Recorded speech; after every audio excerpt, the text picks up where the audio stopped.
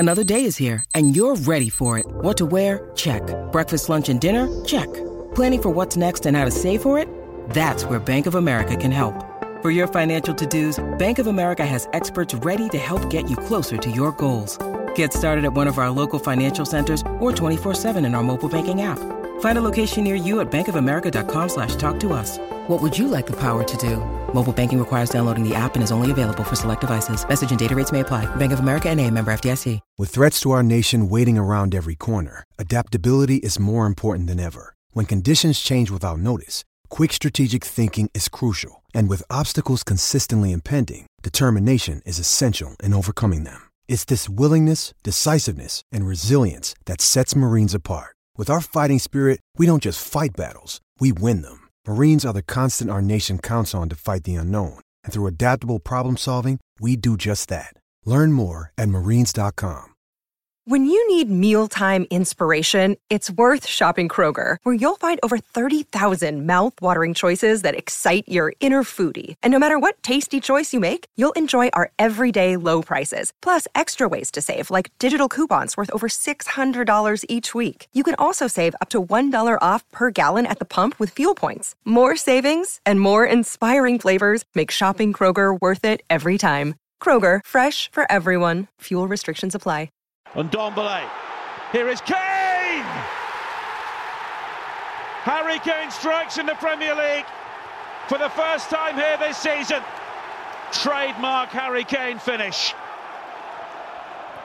But here is Winks looking for Son. Son is beyond Alisson! 2-2! Son Heung-min marks his 300th Spurs appearance with a crucial goal. Hello and welcome to The Last Word on Spurs. We do hope you're keeping very, very safe and well. Thank you so much for joining us on the back and providing you with instant reaction of Tottenham Hotspur with a 2-2 draw against title-chasing Liverpool. Delighted to be welcoming back 3 returning guests to The Last Word on Spurs. But if you're listening to the show for the first time, you can find us on iTunes, on Spotify and Audio Boom, across a range of different social media platforms. We're, of course, on Twitter at Last Word on Spurs. We're on Facebook and Instagram too. And we're also, just for Jason's sake, live on YouTube. I've been told Fallon is on, so he must crack on. So welcoming my panel tonight. Delighted to have alongside me the great Jason McGovern. Jace, how are you? Lovely to have you here. Oh, good, mate. Hurry up, hurry up, hurry up. We're not ruining this, right, for the crowd that have been waiting for a football match for the last 3 weeks. You are not doing this to us, so control yourself. Fallon's on. Don't waste time. Get on with it. Alongside Jason McGovern, delighted to be welcoming back to The Last Word on Spurs, one of our own, Jamie Brown from the Daily Hotspur. Jay, what a result. Lovely to have you here. Yeah, a very, very exciting game of football. I think, first of all, I think from a neutral kind of standpoint, it was a fantastic game. I mean, it had really everything, end-to-end drama. I think there was lots of controversial decisions. Trying to talk as quickly as possible. It was a very, very exciting game. And of course, we come away disappointed with the draw. So against Liverpool. So that says everything of how we're doing under Antonio Conte. So that's fantastic. I think, it's obviously slightly disappointing. We haven't got all 3 points. There was lots of chances in that game that we just failed to take. So frustrating. But I think the main thing for me, and I said it at half time in our WhatsApp group, the main thing is the performance. And I thought the performance was really, really encouraging today. I think there was lots of positive signs of lots of performances from individuals who have looked like they've improved. So I was really, really pleased with that performance. So yes, long may it continue. Absolutely. And also delighted to be welcoming back to The Last One on Spurs twice in a matter of a couple of weeks. Great to have Sammy Powell back on The Last One on Spurs. Sammy, lovely to have you here. What a game. What a game, Sammy. What a game, mate. It had everything, didn't it? It could have gone both ways. The referee, you could tell it was Christmas. He was giving cards to everybody. Spurs missing chances that really should have been nailed. I'm a Dele Alli backer, so I'm sorry for the people out there that want to see him gone. I'm not one of them. I'm one of those that want to see somebody who has got world-class talent come back to playing with world-class talent. And we saw him. He was making a difference to the game. Exciting, mate. Just Ndombele, silky skills. It just everything that I wanted to see from Tottenham. The manager has brought it back to the game, and it's just left me buzzing. I couldn't be happier with it. And just to top that off, I've had everybody, my pals. I've even had some gooners that yes, they're my friends, and we have light banter messaging me saying it's happening. And you know what? I feel like it is, Ricky. I totally agree. Jace, let's come to you. I mean, what a game, and something definitely to build upon for Antonio Conte there for Spurs. I mean, everyone really played well. And I can't remember a time in which I've said that about Spurs, but big shouts out to Harry Winks, Dele Alli. I think we were never going to say that. We couldn't imagine saying that before the game, but who came in from the cold and were absolutely brilliant in terms of that game. And Sessegnon, another one you could put in that category. Ben Davies also absolutely outstanding. A real team performance. Everybody fighting for the shirt. I mean, this is Antonio Conte's Spurs, Jace. We've got a lot to look forward to, haven't we? Yeah, it's a hard one because, as we all know, we're probably all disappointed we didn't win it because of the quality of.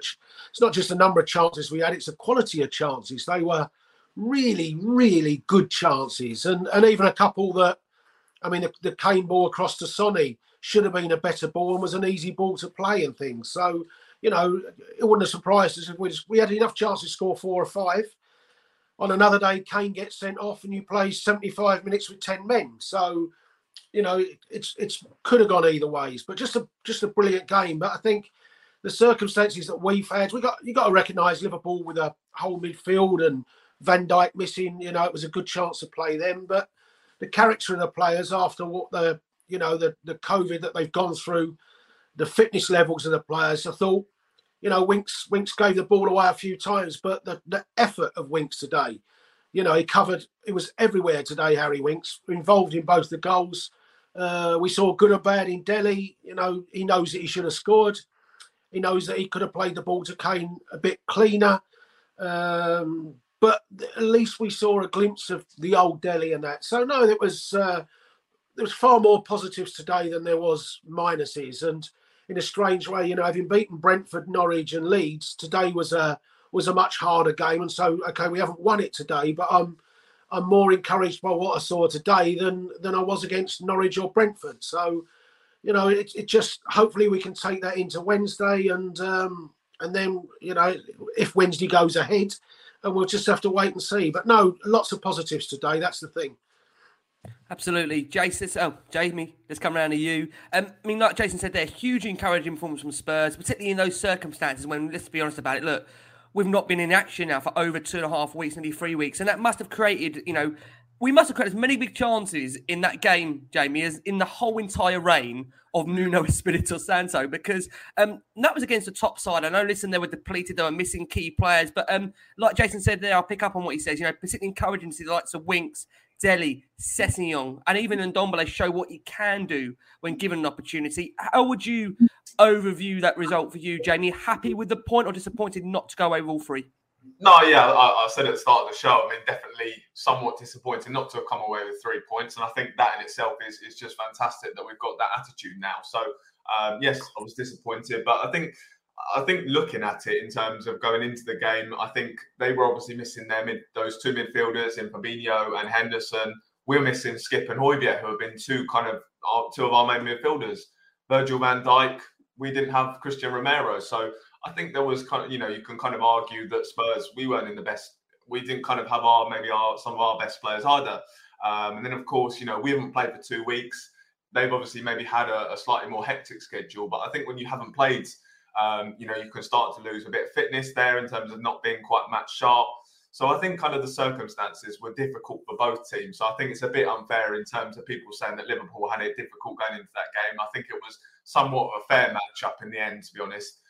But no, I think there was lots of encouraging performances, some players that maybe you wanted a lot more from. I think, for me, I think a massive shout out has to go to Eric Dyer. I think that his performances they've been really, really impressive over the last couple of weeks. And it's kind of been a consistent thing now. He's really taken that role as the middle centre back in that team. And he's looked really good. It's what we've really been missing. We've been missing a real top central defender. And yes, of course, maybe he's not shown that all the time, but he's starting to show it a bit more consistently now. And he does look like a really confident player. So I was really, really impressed with him today. But it was more kind of the performance of everyone who's coming from the cold under Conte. Harry Winks was good. Dele was good.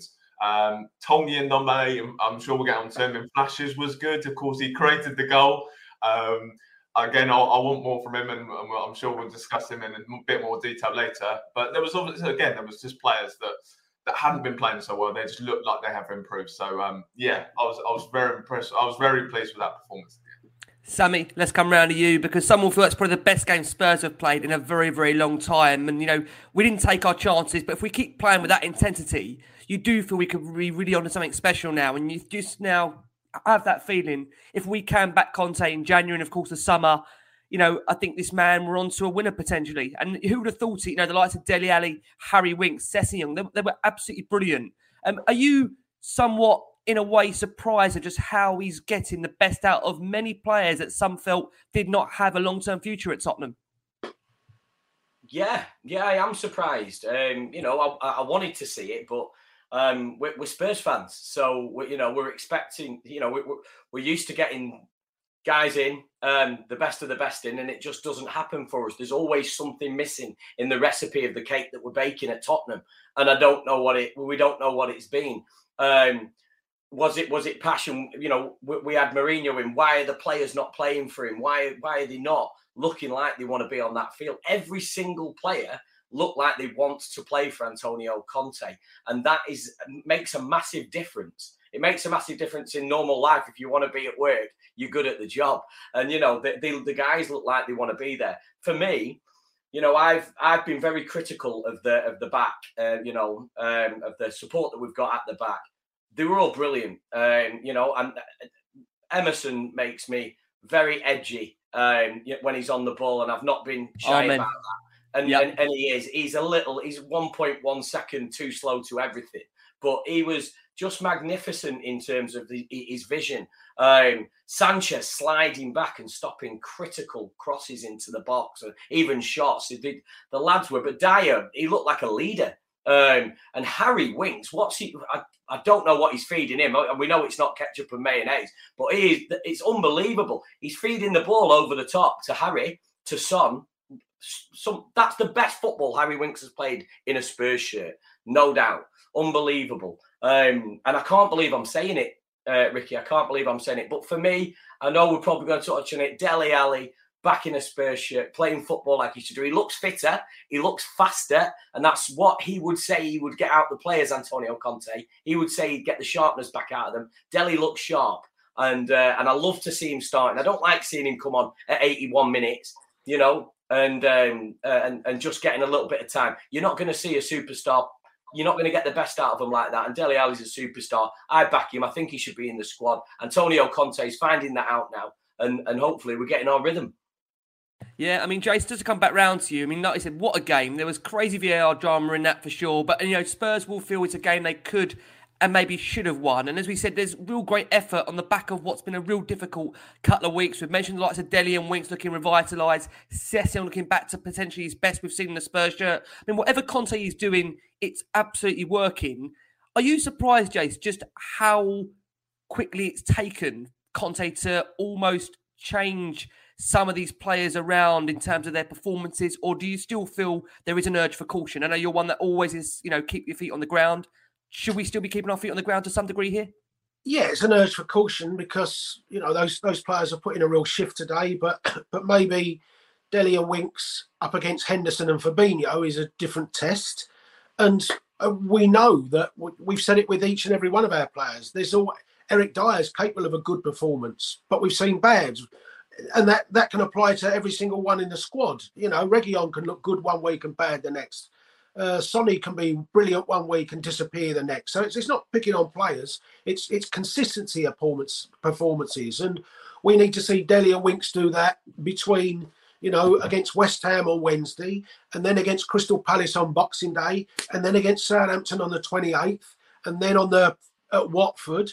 And so that's 6 games then that they've done it in. And then you start to think, right, we're doing it. But it'd be no surprise if the two of them had a bad game on Wednesday. And that's, like I say, that's not having too much a go at them. Let's not knee-jerk on the back of one game. Today was, we had more energy. The physicality of us, I thought, was superb today. It really was. I certainly wasn't, 2 or 3 days ago, if you'd have said we'd take a point from Liverpool, I'd have bit your hand off. And on another day, we could have had 3 and we could have had nothing. But let's not go too over the top. We need to see that on a consistent basis. But today was, if we can see today with a little bits of improvement in those players, because there were still times where they got things wrong, but it was a nice starting point for both of them today. Yeah, and Winks it was nice to see Winks go forward a few times, and rather than constant backwards, sideways. Yes, there's times you've got to keep the ball and spray it around, but at least today, a few times. I mean, it was a ball to Kane in the first half. He clipped over the top. Was it to Sonny or something? Yeah, that's a sign of confidence, and he's not had that in the other managers. That's my opinion. So, he's got the confidence. If he can look to do that, then great. But as we say, it's got to be every week type of thing. Yeah, no, that's absolutely fair. And I think you're right in saying it, Jace, that it was lovely seeing Winks playing consistently the ball forward. And it's been such a long time since we've seen that. So a real pleasure too.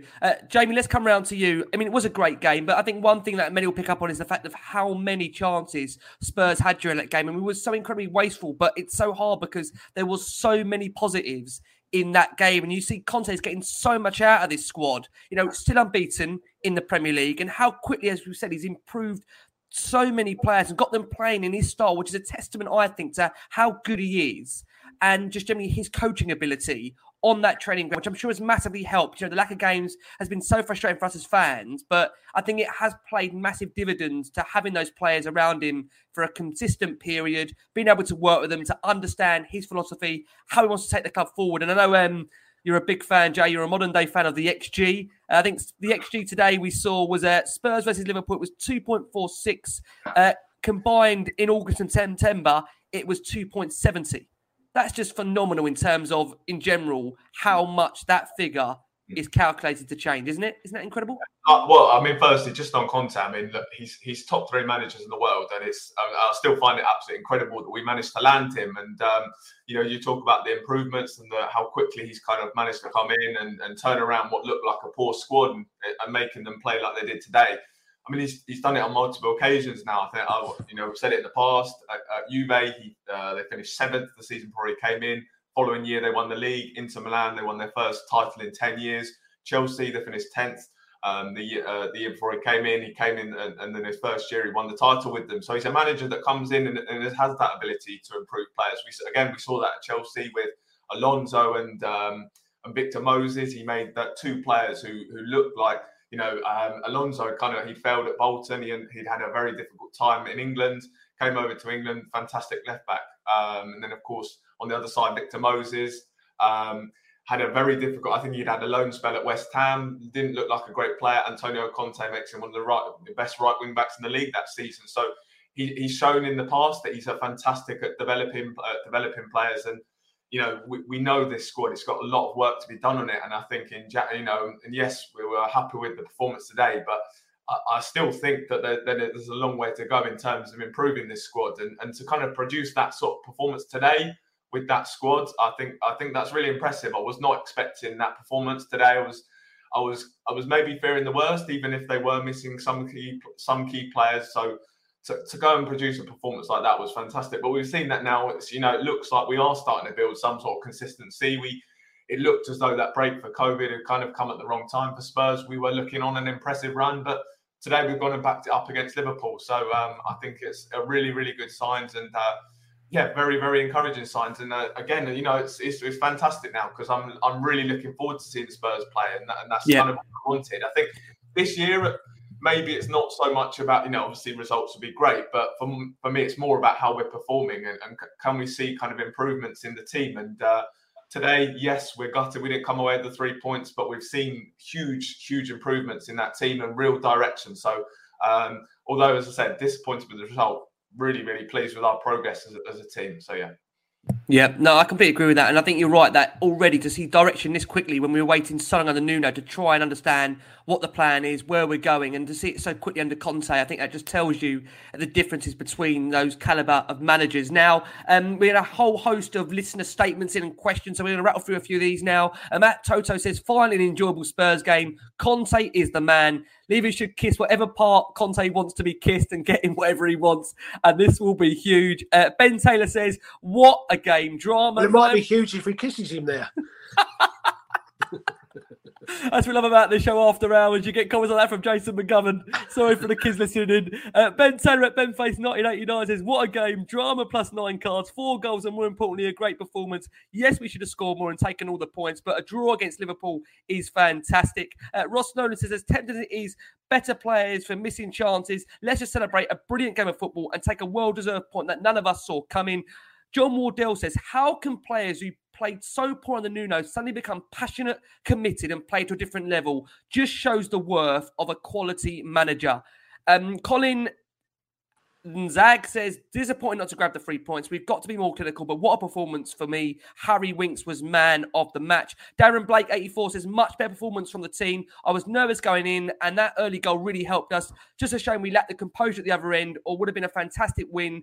Dele and Winks, do they deserve to get another chance? We're going to come on to them very shortly. The Iron Dome says, decent result, but it's a sign of the progress we've made under Conte that already we're slightly disappointed to not come away with all 3 points against a team in the calibre of Liverpool. Ben Hubbard says, no question, I'm just thankful that Conte is giving us our Spurs back. And I think that's very hard to disagree with you on that one, Ben. Absolutely spot on with that. Right, guys, I just wanted to touch upon the team going into this game because it's fair to say, coming over to you, Sammy, that Antonio Conte had to name a very different team in Spurs' return to action. Obviously, Spurs had not played since their victory against Norwich, which was on the December 5th. And after a COVID outbreak, as we know, went swept through the whole camp. That resulted in 9 first-team players, 7 members of the coaching staff, and a large number of the under-23s testing positive. On Friday, he did say to us that Sergio Reguilon was expected to return to full training on the Saturday, and this match had come too soon for the Spaniard, who started on the bench with Ryan Sessegnon playing on the left as a wing-back. Giovanni Lo Celso, Jason will be delighted to know, was back in training this week, and he returned to the bench after a period out with his knee injury. It's fair to say this team was a mix between Conte, who worked with those on the pitches at Hotspur Way, and also alongside the sports science staff that was guiding him in terms of which players were going to be available. That team today we had was Lloris, Sanchez, Dyer, Davis, Emerson, Winks, and Ndombele, Sessegnon, Dele, Son, Kane.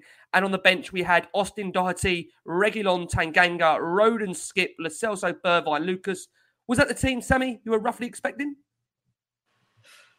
No, but with the options that we had, obviously it was apparent. I mean, one of the things I want to say, Ricky, is that a lot of the big stars that have come through Tottenham have come through because they've had to, in terms of Adebayor, Kane, and situations like that, players that you wouldn't normally have on the field that have been given a chance to shine. And, I think every single squad needs depth. You need depth in your squad to be successful.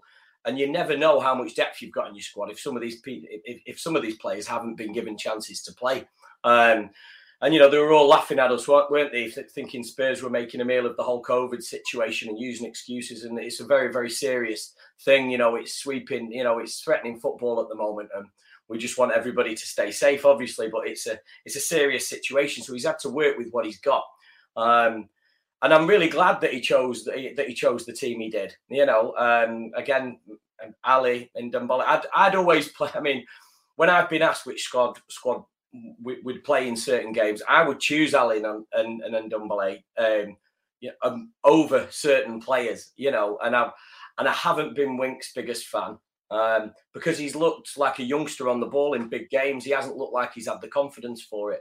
But he was given that opportunity and that platform today under a different manager, a manager that is Antonio Conte, which is obviously completely extracting the best out of him. And it's worked. So now, when we've got a fully fit squad, when everybody's fit, he's learning how much depth we actually have, which is a massive bonus for Tottenham. These young players and some of these, what would be people's second chances, are standing up on the big stage, and they stood up to the plate today and showed that they want it. And that's what he wants to see. I was super impressed, very impressed today. Yeah, just moving on to the game, Jace, the start of it. I mean, listen, Liverpool so nearly ahead on the second minute. Trent floated that in that cross that the other fullback, Robertson, nodded just wide, and Lloris then saved Milner's skidding low effort. And, pardon me, the start of the game was already quite erratic to begin with, but then obviously Spurs did get the opening goal. Kane making no mistake this time after missing a chance a couple of minutes before. Spurs pressed. They won the ball back really impressively. A great sliding tackle from Harry Winks. And the ball came to Ndombele, who I know you're going to now revel in and tell us the most amazing stuff about Ndombele. That wonderful, perfect inch through pass to Kane, who slid it home. And the relief on Kane's face was clear, wasn't it, Jace? He was so, almost like I say, adulation, so pumped to score that goal. And the celebration showed that. Yeah, it was a good goal, because you're right. The way that Winks won the ball at the start of it was important, and then Tongi's part. We know he's got that. You know, he was 7. That's the Ben Davis rating that somebody asked him on the screen there. To Andrew, what's your Ben Davis rating for 7? Sorry, I beg your pardon. Fallon's not just on yet, Jace. Don't worry. I thought you meant the darts was on. Right. Okay. No, it was excellent ball from Ndombele. We know he's got that. We know that's in the locker, but it's got to be, you know, we then saw him lose the ball just outside our box 3 times, and you get punished for that. So, but Kane's finish, I thought he kind of half scuffed it. It didn't look, from behind the goal, it didn't look like he did it really clean, but it's just important to get that goal, because he'd had the chance just a minute or so before that, hadn't he, where he couldn't quite get the shot off. The defender had got the block on the turn, but we know how important it is to get him scoring. And his performance today, I mean, I spoke to Jamie, I know was it in the week, mate, when Jamie said, are you worried about his lack of goals? And I said, it's not his lack of goals that's been a worry for me this year.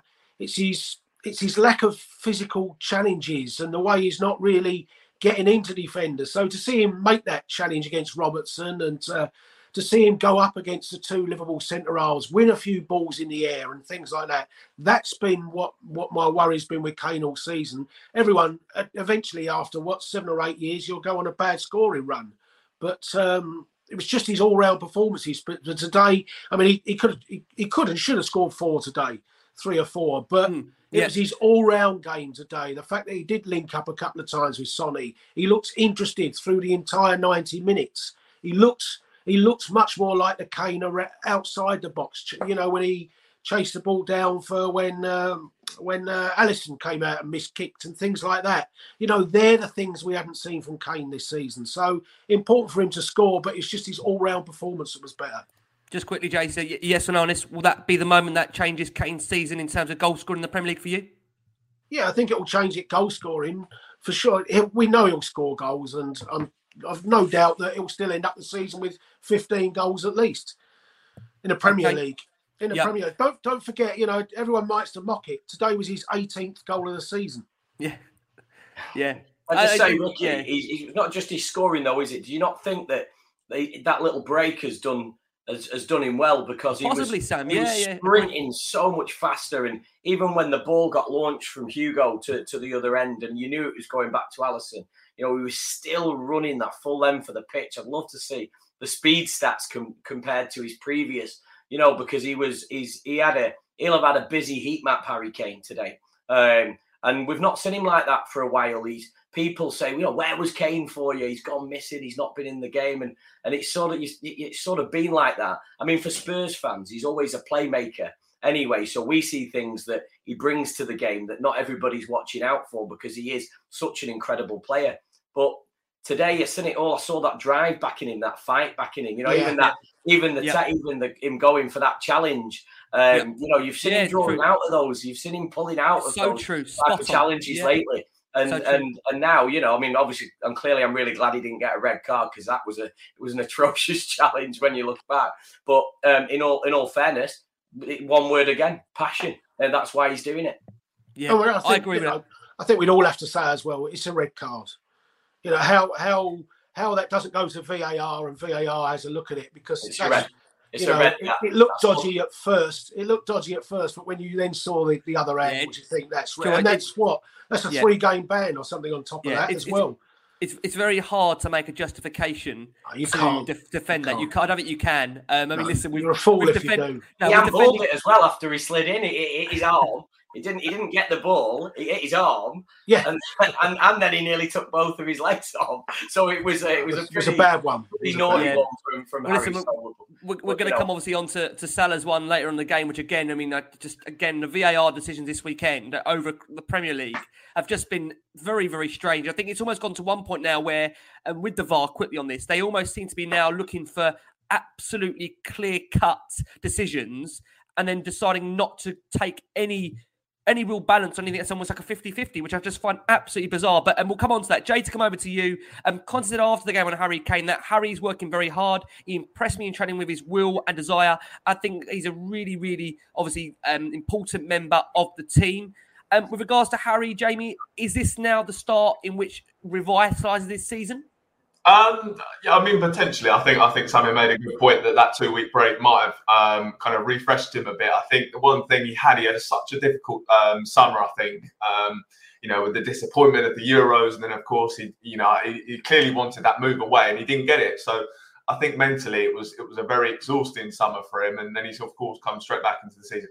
Obviously missing the first game and maybe that aside, but he came. He had to come straight back into action. So I think that it was always going to take a bit of time for him to kind of get over that. I think that he would have been kind of maybe a bit drained from that. So I think this kind of period was always to be expected. But he's had that 2-week break now. Of course, things look better at Spurs as well. I think that he will Absolutely. Be more motivated by the fact that he's got Antonio Conte there. Spurs are looking in good form. There is potential that we could finish in a top 4 spot this year, and he could get back into playing Champions League football with the club potentially. So I think just with things looking better at Spurs, I think with maybe having had a chance to kind of have a break and kind of refresh mentally over these 2 weeks, I think that's been good for him. But there was still moments during that match where he could have had more goals. There were some chances that he still would have scored maybe.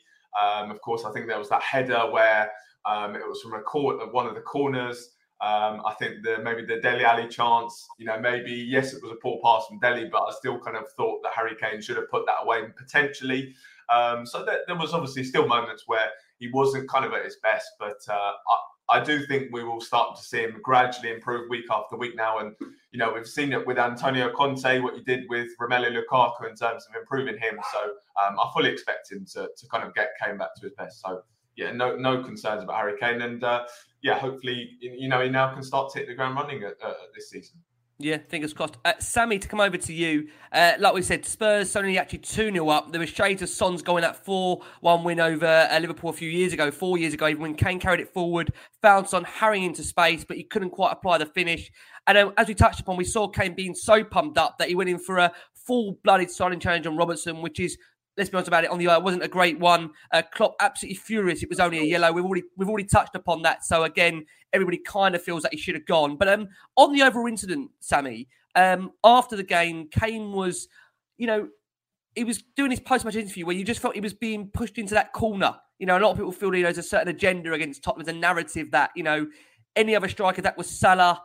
If that again was, again, another top striker in the Premier League, Lukaku, would they be questioned like Harry Kane has now been on 2 previous occasions? If we remember, we had the Arsenal incident where he was questioned for diving. He's then straight after the game in a post-match where he's not even had a chance to review the actual challenge, then been asked, should he have gone for that? And his response was, from his perspective, that he thought it was a strong tackle, but he won the ball and the referee saw that. But I mean, as I said, it doesn't seem to be fair because nobody else will be doing that to any other player. Do you agree? Yeah, well, everybody who isn't a Spurs fan's got it in for Harry Kane, haven't they? Especially when he's not performing. Like, I just touched on it before. That's because they don't scrutinise every game like we do and get to see the influence that he makes. But Ricky, heavy is the head that wears the crown. He's absolutely brilliant, and everybody, and that's going to put a target on your back. But I've never seen a player get scrutinised like that. When they did it in the Arsenal game as well, a while back, I thought, what a ridiculous question to ask live on air and put a player on the spot like that. He just seems to be. I wonder whether it's because he's Mr. Nice Guy, and I just don't know. But they just seem to want him to slip up. It's strange behaviour. They don't treat Salah like that. No, correct. They don't treat anybody else like it. It's odd behaviour. Jace, coming over to you on that. Klopp described that as definitely a red card. He said he could have broken Robertson's leg, which I think, again, we've all just, we've all reviewed that and we've all said that we do believe he should have gone. Do you feel that was a overreaction from the way it's been analysed from TV, media, or is that what you get for being the England captain? Or are we looking at this from a more of a biased point of view because he's a Spurs player?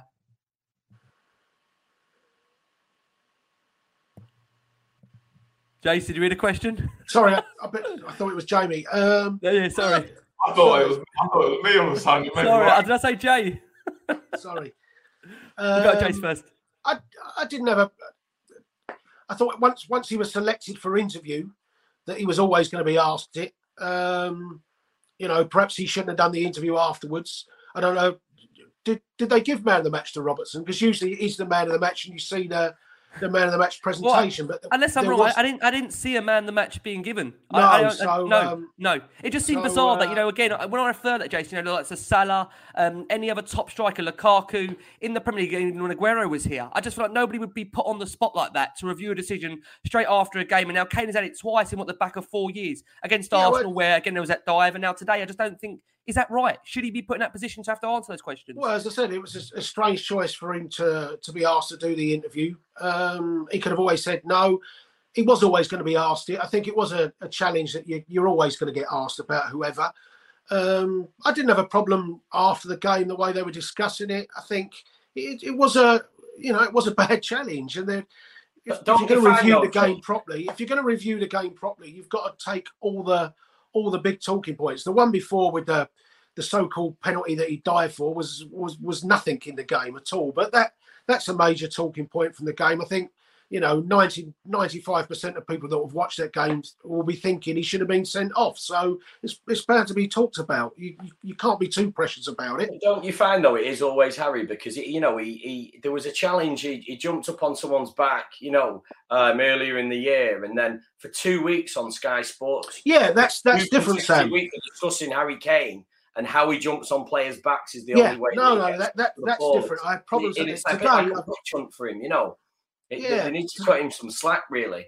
Today, no problem. But things like that, when they called it the trademark move and things, that's all absolutely ridiculous, because you see that challenge in almost every single game all season. But today, I think they're right to ask the question, and they were right to debate it, because he should have gone. Yeah. Jamie, let's come round to you. Like I say, after the game, Conte said he hadn't seen the Robertson situation or Harry Kane situation or possible penalties. He said, my staff told me the second Liverpool goal was a clear handball. And I'm not sure if Jurgen commented on that, but my staff said it's incredible that goal was given. And we are going to come on to that shortly. But we did see Liverpool bring the game level. Jay, Jota making it 1-1 at the 35th minute with a clinical header from Robertson's excellent cross. Does it still concern you, Jamie, Spurs' defensive lapse there? I mean, listen, it was what we now had. We've had 3 clean sheets in the last 5 in the Premier League. Would it be harsh to say defensively we still need to tighten up at the back there? Look, it was a poor moment, because I think that Jota, he's not a guy that should be winning a header inside the penalty area. I think there was kind of sloppy play from Ben Davis to give the ball away, and then Davinson Sanchez or I think it was Dele Alli. Potentially, I can't quite remember who it was. That someone should have been there. So a bit disappointing. But look, I don't think you can be too critical. The big teams like Liverpool are always going to create chances, so it's difficult to kind of avoid every bit of play. I think today we were very good defensively overall. So yes, it was like one small moment in that match that was disappointing, but I think overall we defended very well. So I'm definitely not too critical of the defence and in that, for that goal. Yeah. Let's come around to you, Sammy. The final part of that first half before we go for our first break of the show. Jota went down in the Spurs box. It looked like it could have been a foul from Emerson, but the referee and VAR decided otherwise. You've already described your thoughts on Emerson so far. Are we treading a fine line defensively with him? As good as he's looked going forward, there does seem to be a concern of him defensively at the moment. Well, I make no secret about it. I like to think I say how it is. I think he's a liability.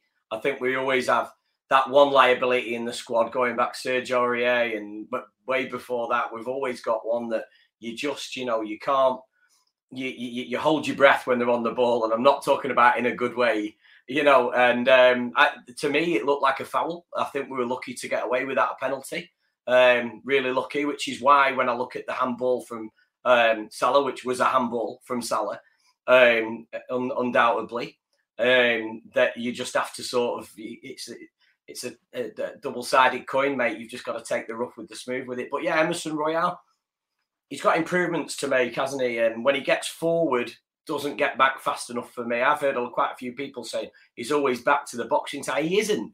He's never back. Like that Kyle Walker position, it would be like he teleported back to the box and he'd be there ready to defend, you know. And we've got some of our stars doing that. We've got Kane getting back in the box to help him out. I'm not happy with the back line.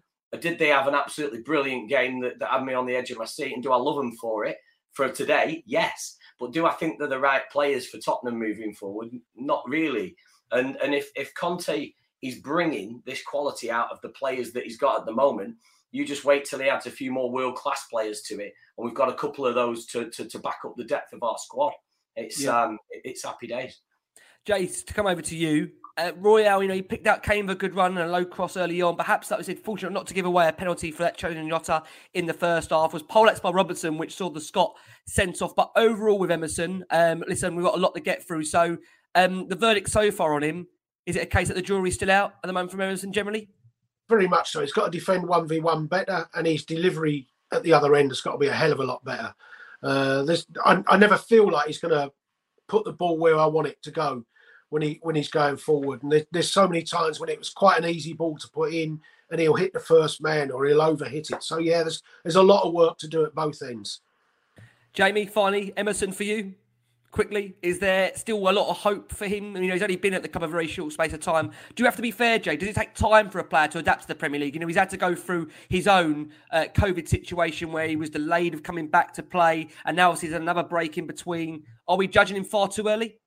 To be honest with you, I think one thing that I'm really kind of fed up with saying all the time is giving players time to adapt. I think we see, I did it all the time with Ndombele, Lo Celso and other players. You've given him 2.5 bloody years. I have given him 2.5 years. But I think the thing is, I just can't, we've seen what you do when you wait for a player to become good. Your squad goes stale. And that's what we see with our current squad. We got to a Champions League final and we thought, we'll stand still.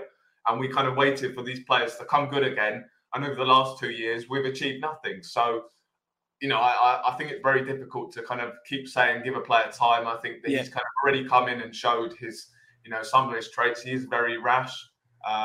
Maybe it's kind of sometimes his product in the final third is somewhat disappointing. So, yeah. It's time with the right manager, though, Jamie, as well, isn't it? I think that's the thing. It's really hard to judge. It's time with the right manager. I saw something that I think it was Richard. I think Crackers put on Twitter that Pochettino makes chicken soup with chicken shit. And Conte is building a whole KFC with it, and I think it's absolutely. I was laughing my head off at it, but it's true. Yeah. Oh, so Richard, we love him. So Richard, brilliant comment. Yeah. But some of these players, you're saying, they were brilliant under Pochettino. That's because Pochettino was absolutely and is absolutely incredible at managing individual players and getting the best out of them.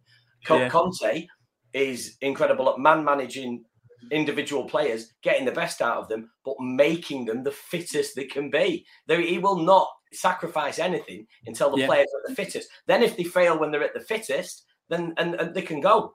But what he wants to do is get them to peak performance and go, right, no, still not good enough. And that's where time does come into it. So absolutely. I understand the point of not the time, but it's just being time with the right manager. I think in fairness, I think he hasn't been here very long, so I think that would be a bit harsh. Yeah, we are talking weeks, isn't it? I mean, weeks, a couple of months. I think I have been given some players, to a couple of years. Yeah, but that's not. I mean, that's obviously again, that's not your fault, Jay. I mean, the fact that we haven't moved on the likes of Ndombele, Lo Celso, I've been here for about how long? 15 years now.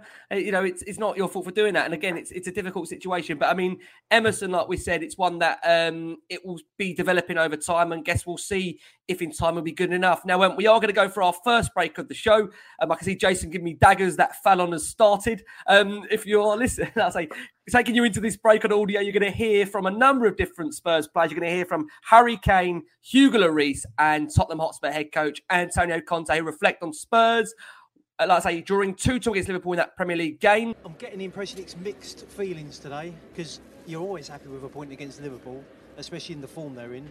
But it just feels like we could have won this one today, Hugo. To be honest with you, I feel really pleased with the performance. Honestly, you feel players committed. You really feel the direction that the manager wants to give to the team. But we can be disappointed with the result, because when you look at the performance in the first half, the score should have been 2-0 up for us. And at the end, it could have been 2-1 for them. In the second half, they scored the goal, and we could have lost this game. And this game was in our hands, no? But also, you need to take into consideration that is one of the best teams in Europe. But we can feel the direction that we want to take together, as a team. And that's the positive thing tonight. You're right. To have lost it would have been a real heartbreaker today, yes, Hugo, wouldn't it? Yes, for sure. We have the ambition to win every game. When it doesn't happen, we need to, of course, analyze the performance, what we can improve individually, collectively. But the most important is that you feel that all the players gave their best, 100%. We know the situation. The last 2 weeks have been not easy at all, because you put a lot of focus, a lot of energy in the preparation of games, and the game doesn't happen, and is a repetition, but we cannot forget that we can feel lucky tonight to play an amazing game against one of the best teams of the moment, in front of a crowd, full crowd. So this is positive. We hope that we can keep playing in that way for the football and for all the English fans. And we also have some thought, about some players that are still in quarantine, and because that type of game you want to enjoy together, you don't want to miss players, but it's a moment of our life that we need to manage well together. Harry mentioned it in his interview, but we've got the likes of Winksy and Dele have come in, Ryan Sessionon's come in, and they played so well today, and we need this squad, don't we, Hugo? And if they're playing at that level, that's fantastic news for us, isn't it? I think a lot of credit for the manager. And Songy as well, by the way. Yeah, a lot of credit for the manager, for the coaching staff, for all the players, because we used the time and we tried to get benefit, of the time. It was not easy at all, but we worked hard, we worked well. We prepared as good as we could this game against unbelievable opponents. This team has been fantastic for many years now, and I think it's always a big challenge to face Liverpool, and probably it gives us a big picture of the level today, and the direction that we want to take. Draw against Liverpool, we could be pleased. No, we are not pleased. We want more. We want more, especially when you look at the performance. And we are working for that. Harry, well done. Point against Liverpool. We never knock a point against Liverpool, but I'm thinking we could have got more today. Yeah, for sure. There's just definitely some disappointment in the dressing room after that. I thought it was a really good performance from the boys, from the start. Obviously getting the early goal, and then we had some clear-cut opportunities after that to go 2-3-0 up, and then it would have been a real difficult game for Liverpool.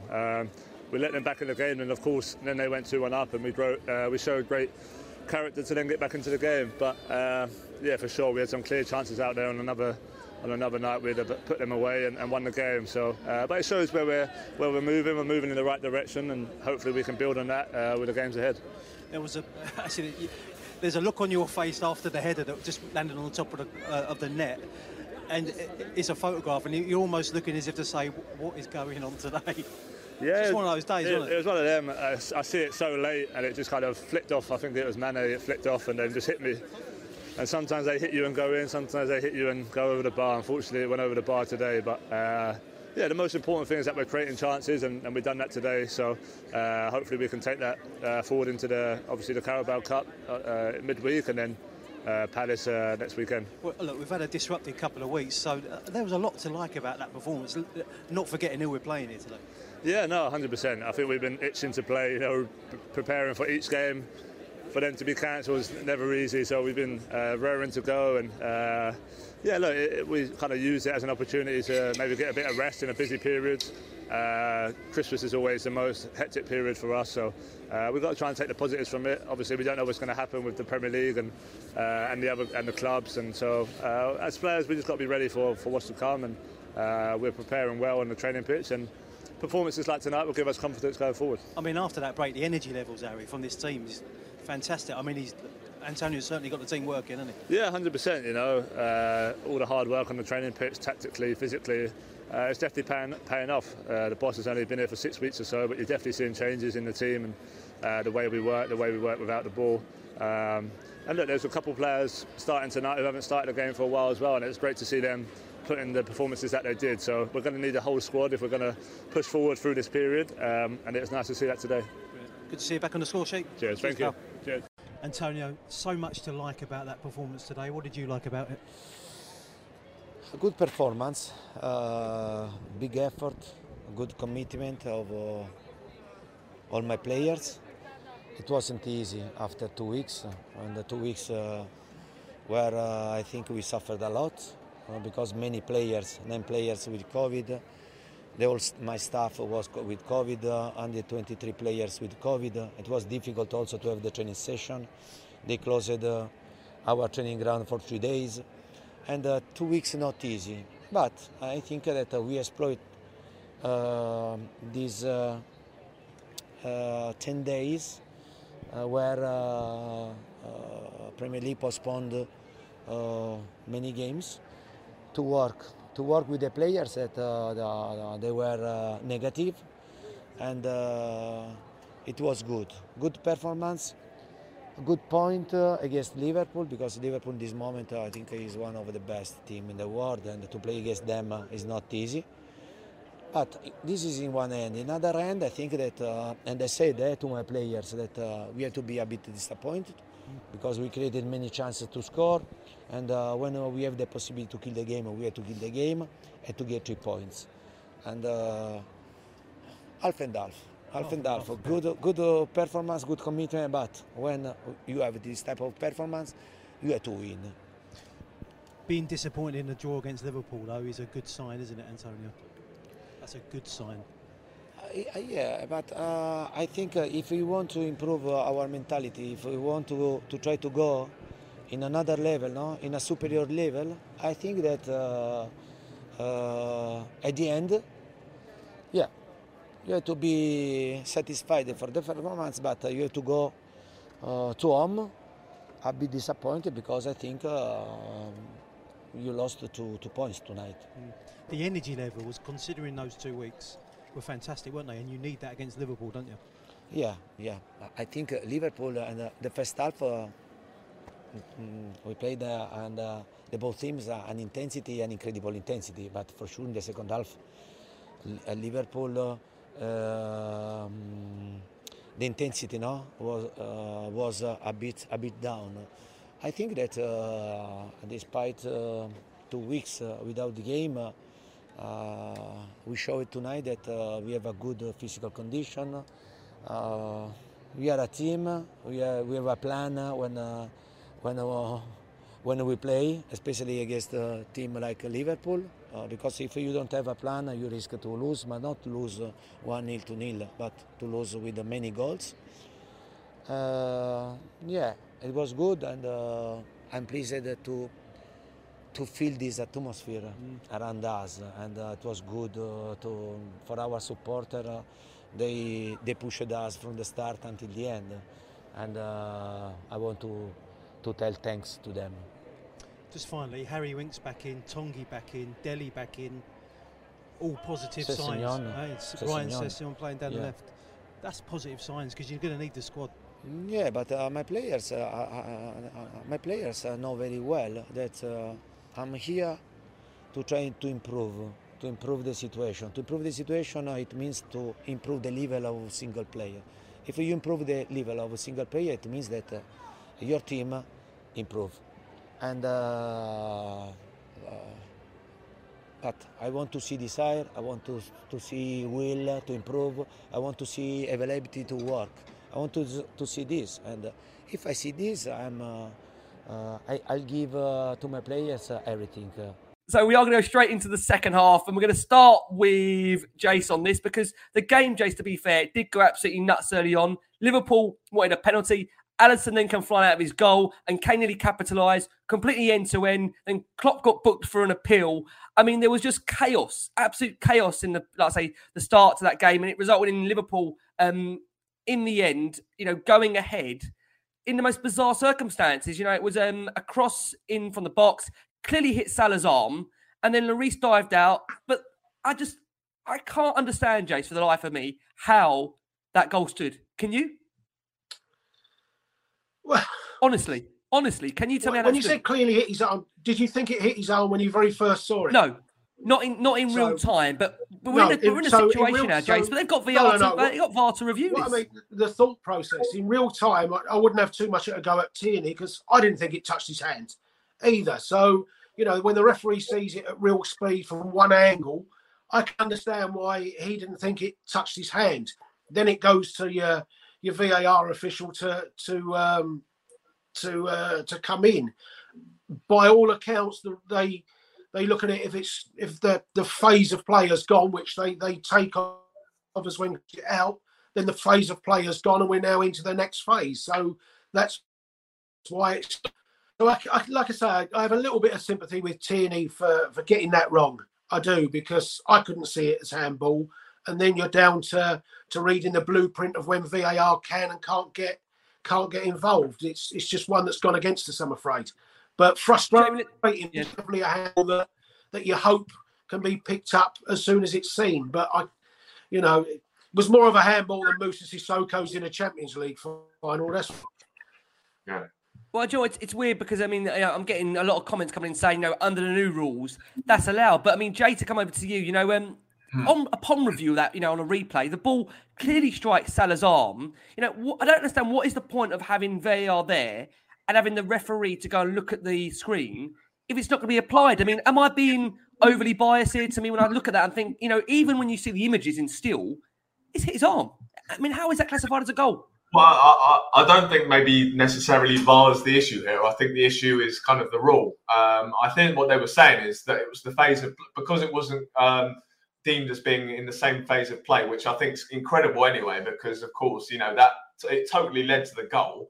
I think you just have to kind of apply common knowledge there and know that he took he can help to control the ball by using his hands. So, if he hadn't have brought the ball down, then they wouldn't have scored. So I think that was just ridiculous that rule is kind of in place. So I don't necessarily blame VAR for not spotting it or not applying it. They were just applying the rules, and unfortunately the rules worked against us here. And I think that, again, that needs to be a rule that needs to be adjusted, because Mo Salah, he helped to control the ball with using his hands, so it was a handball. But unfortunately it was very unfortunate for us today. But there was, again, it's, I'm not going to complain too much, because, of course, as we said, there was lots of decisions that went for us, went against us. So it was unfortunate. VAR has, they've used the law, and unfortunately the law is the one that's kind of screwed us over. So, it's very frustrating, but it is what it is.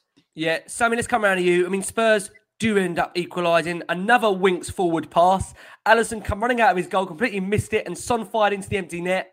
That's a massive error. Son accepted with the gift and brought Spurs back level. How much character, Sammy, was Spurs showing in that game? To come from behind like we say against a team like Liverpool. I can tell you, if that was under Nuno, we knew that game would probably end up becoming 3-4-1. It just has a context. There's a real belief in that camp that they can get results, and already early on to see that belief amongst the players, that desire, that fight, that willingness, that commitment. Isn't that a joy to see at the moment? Well, of course it is. I don't think any Spurs fan would disagree with you, Ricky. But what I will say, excuse me, is that players don't normally make mistakes without pressure. And we haven't been doing that. We haven't been giving that passion and pressure for it to happen. So Alisson's flapping because Son's running towards him like a bat out of hell, which, he should be doing. And that's the whole reason why it's happened. I must admit, don't think Son had a good game. Out of everybody, I don't think it was his best game at all. So even when he had the shot to make on the open goal, it was heart-stopping stuff because, you know, it just seemed to go in slow motion. I was like, how's he taking so long to hit it? But he created the pressure that created the mistake from Alisson. And I think we saw that quite a lot. The pressure coming from Winks. And when Skip came on, like Speedy Gonzalez, every single player in there, he was on the toes. And that the difference that makes to the tempo of the game, it gets them back passing, it gets them scuttling along. And again, you see it quite a lot with Manchester City. You know, they apply that type of pressure, and that's why they are where they are. And we need to be playing that type of football where every player is pressing down. Statistically, I think Harry Kane has previously been one of the best players for that, but he's just been off point. But it was great to see him doing it as well. So, yeah, that passion, it's 1,000,000% back. It's been injected back into the lads, hasn't it? Yeah, absolutely. Jason, touch on Heung-min Son for a second. He was lively from the start. Couldn't quite steer Kane's wayward ball into the net in that first half, but he ran clear, should have done better against Alisson soon after as the keeper gathered, but it would have been offside anyway. He did set up a big chance for Dele on the half-hour mark, but the keeper saved. He was rusty like that in a couple of the big moments that came to him. But he made no mistake, like I say, taking that goal for as much as, like Sammy said there, it took an eternity to go into the net. Liverpool did struggle to contain him on the day. But again, mixed comments on Son in terms of that game. How do you think he performed overall for you? It was okay. It was okay, as you say. He scored one. He's been involved in 2 or 3 other big chances. And that's what you want your forward players to be.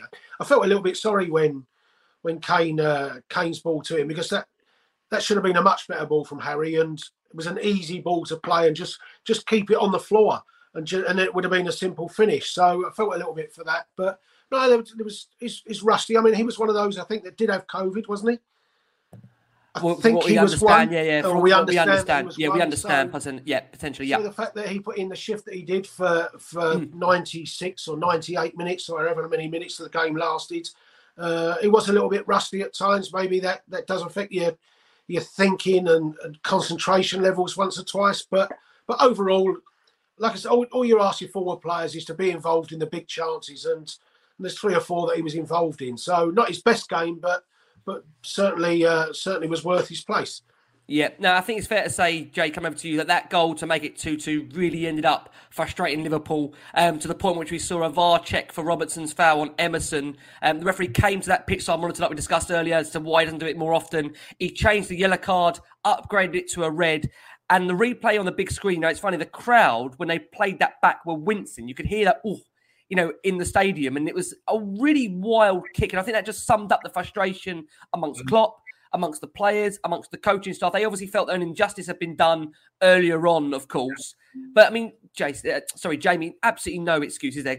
A red card, if ever you've seen one, right? There's no excuse for that at all. It was definitely a red card. And I just think on that frustration, I think one thing that we did really well in terms of everyone at the stadium as well, we created a fantastic atmosphere. And I think the team as well, high pressure, there was lots of it, real intensity from the team, real intensity from the supporters as well. So I think it was a really difficult place for Liverpool to go today. And we really frustrated them. I think they're a team that are renowned for kind of suffocating teams with their press.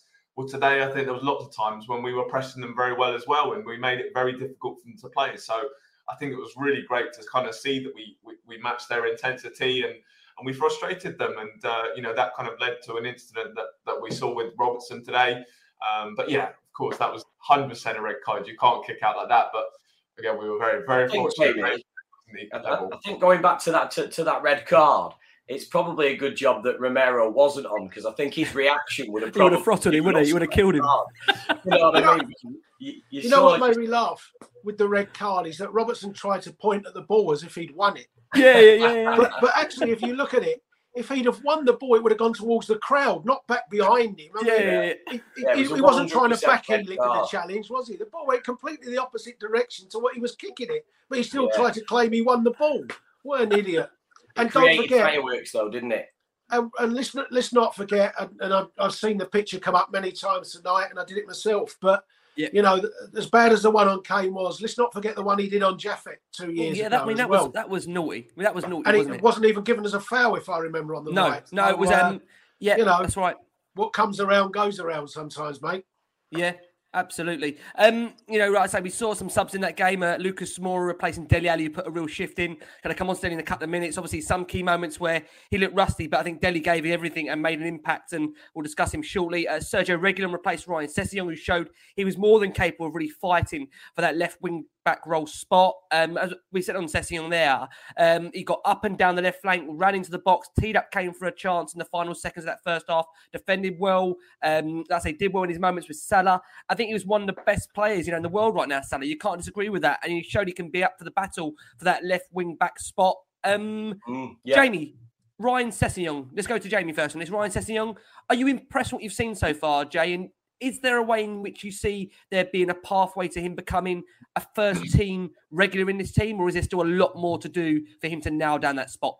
Yeah, I do. I think with a couple of the players today, I think with Dele, Harry Winks, maybe Ndombele, I think they've got to show a lot. They've still got to show a lot more, and they've got to show it on a consistent basis. But Sessegnon, I think he performed well against Norwich as well when he came on. He had a decent game. I think it was maybe against Brentford as well when he came on. He showed some positive signs, but I think it's about building that confidence up for him at the moment. I think there's a couple of players that do need to continue to build their confidence. Dele Alli, definitely another player who also I think needs to keep improving his confidence, because I think there's maybe sometimes when, you know, his final ball, he's not quite sure of himself when he's delivering that final ball. Or there's different moments during the game where, you know, he's a bit tentative. So I think once he kind of continues to get a run in the team and has more opportunities to kind of do moments that are going to improve his confidence, then I think we'll see a very decent player there. So, but today, it was a good performance from him, and I think it'd be fantastic if you can have that competition between him and Reguilón. I think we've seen with teams and, you know, top teams in the past, when you've got that competition at maybe fullback or central midfield, it elevates both players' games. So I think you've definitely got two potentially good left backs there, and if they can continue to kind of rival each other for that spot, I think it'll only be good. But yeah, I was impressed with Sessegnon's performance today.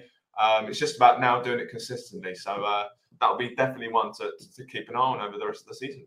Yeah, Conte said on Sessegnon, I know that if we want to improve our level, I have to improve every single player.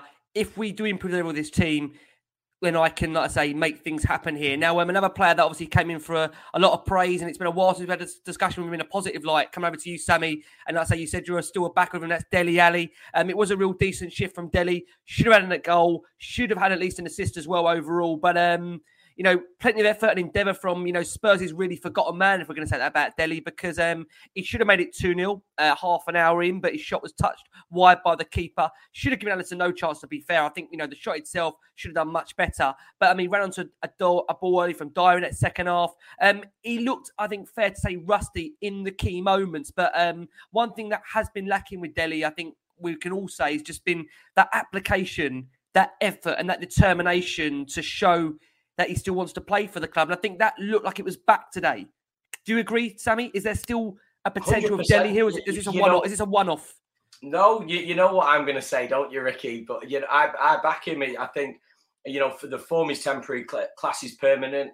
Dele Alli he did drift out. You know, I wondered whether he was just going to become a professional Instagram influencer at some point. I was thinking, oh, God. You know, and it was sad to see him, you know, putting posts on social media saying he just wanted a game and this, that, and the other. And you know, I've always wanted him to get the best out of him. I wanted a coach to get the best out of him. I thought he had a good game, Ricky. To be fair, rusty in areas, I would agree, but I think he had a good game. He got back. He helped play out from the back. He cleared at least 3 headers from the box as well. I think he and his chances. I mean, it would be having a different conversation, and so would pretty much all of the haters on Twitter that really want him gone and want God knows who in his place. Because people are forgetting he's 25 years old. He's not 30. He's not past his time. He's got much more in the bank. And if you get him fit, you're going to get the best out of him. But it would have been having a different conversation if that goal had gone in the bottom right-hand corner today. Totally And his pass to Kane, it was just mishit just a little bit short. He need a little bit more on it. And then he's got a goal and an assist, and he's back. I'd like to see him playing with Moura, Kane, and Son as we've seen him before. I'd like to see that under Conte.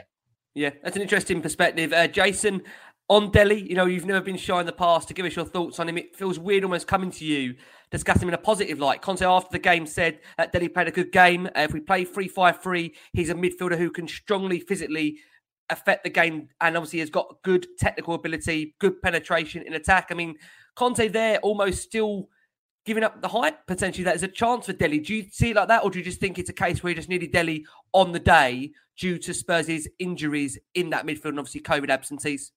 Well, I thought he's done enough today probably to stay in the team for Wednesday because, neither Lucas or Bergwijn bring goals or anything like that. There is a goal threat to him, and we saw him at least get into the positions where we know he can deliver in the past. And I think we've all said that to get the best of Dele, you've got to get him into those areas of the pitch more often.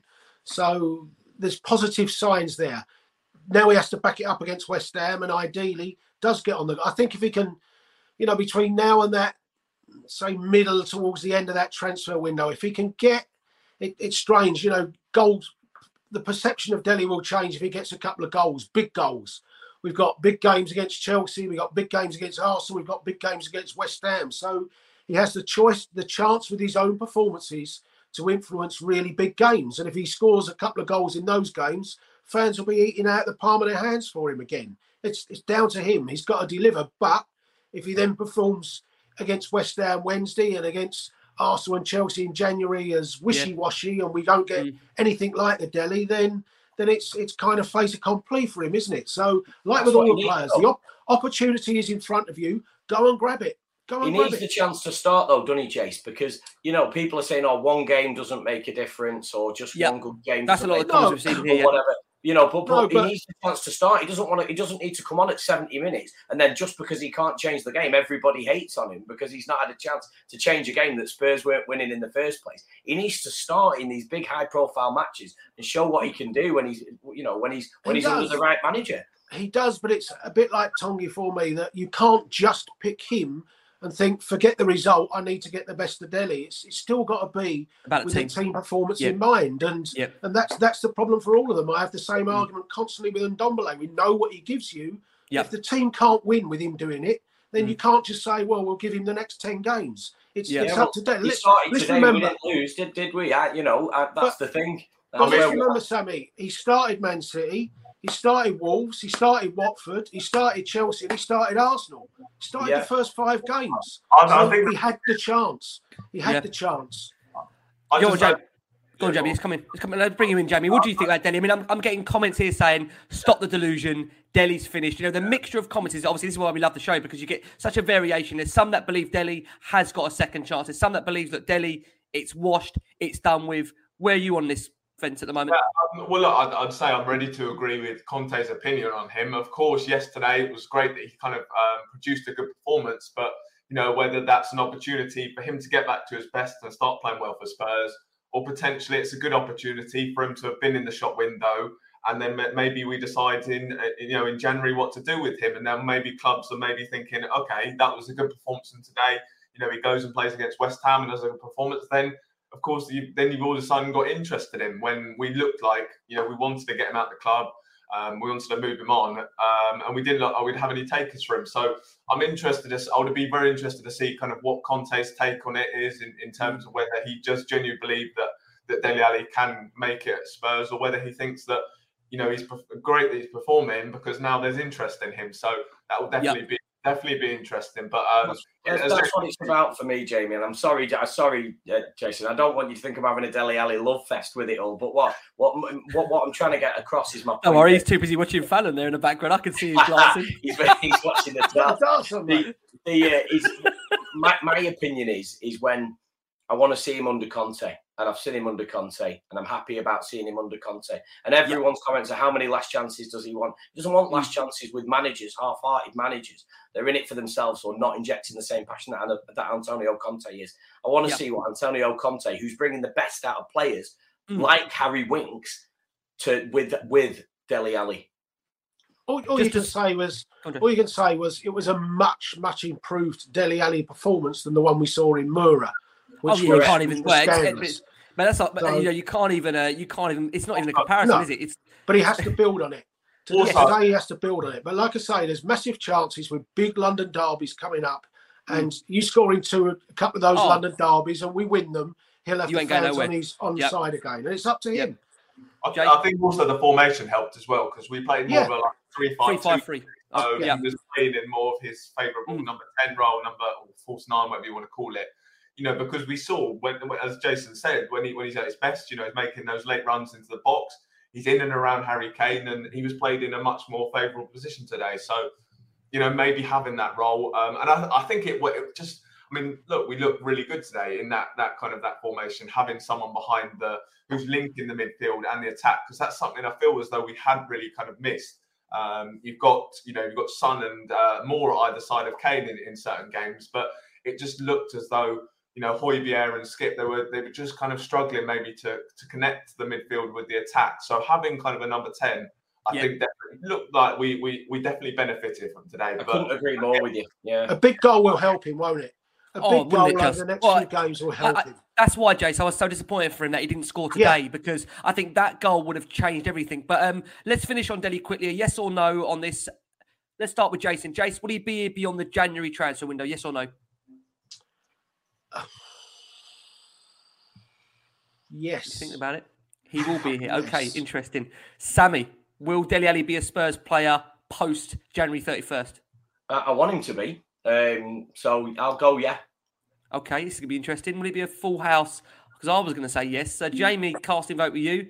Will Dele Alli be a Spurs player at the end of that January transfer window? Yeah, I do. I think he will be. Today, as I said, today was a much improved performance. So maybe if we do decide to stick with this formation, then he's in a more favourable role for him. But again, I'm not saying I'm not opposed to him leaving in January because I think one game doesn't prove that he's whatever works for Conte, right? I'm sure we're all in that agreement. Whatever's best for Conte. Yeah.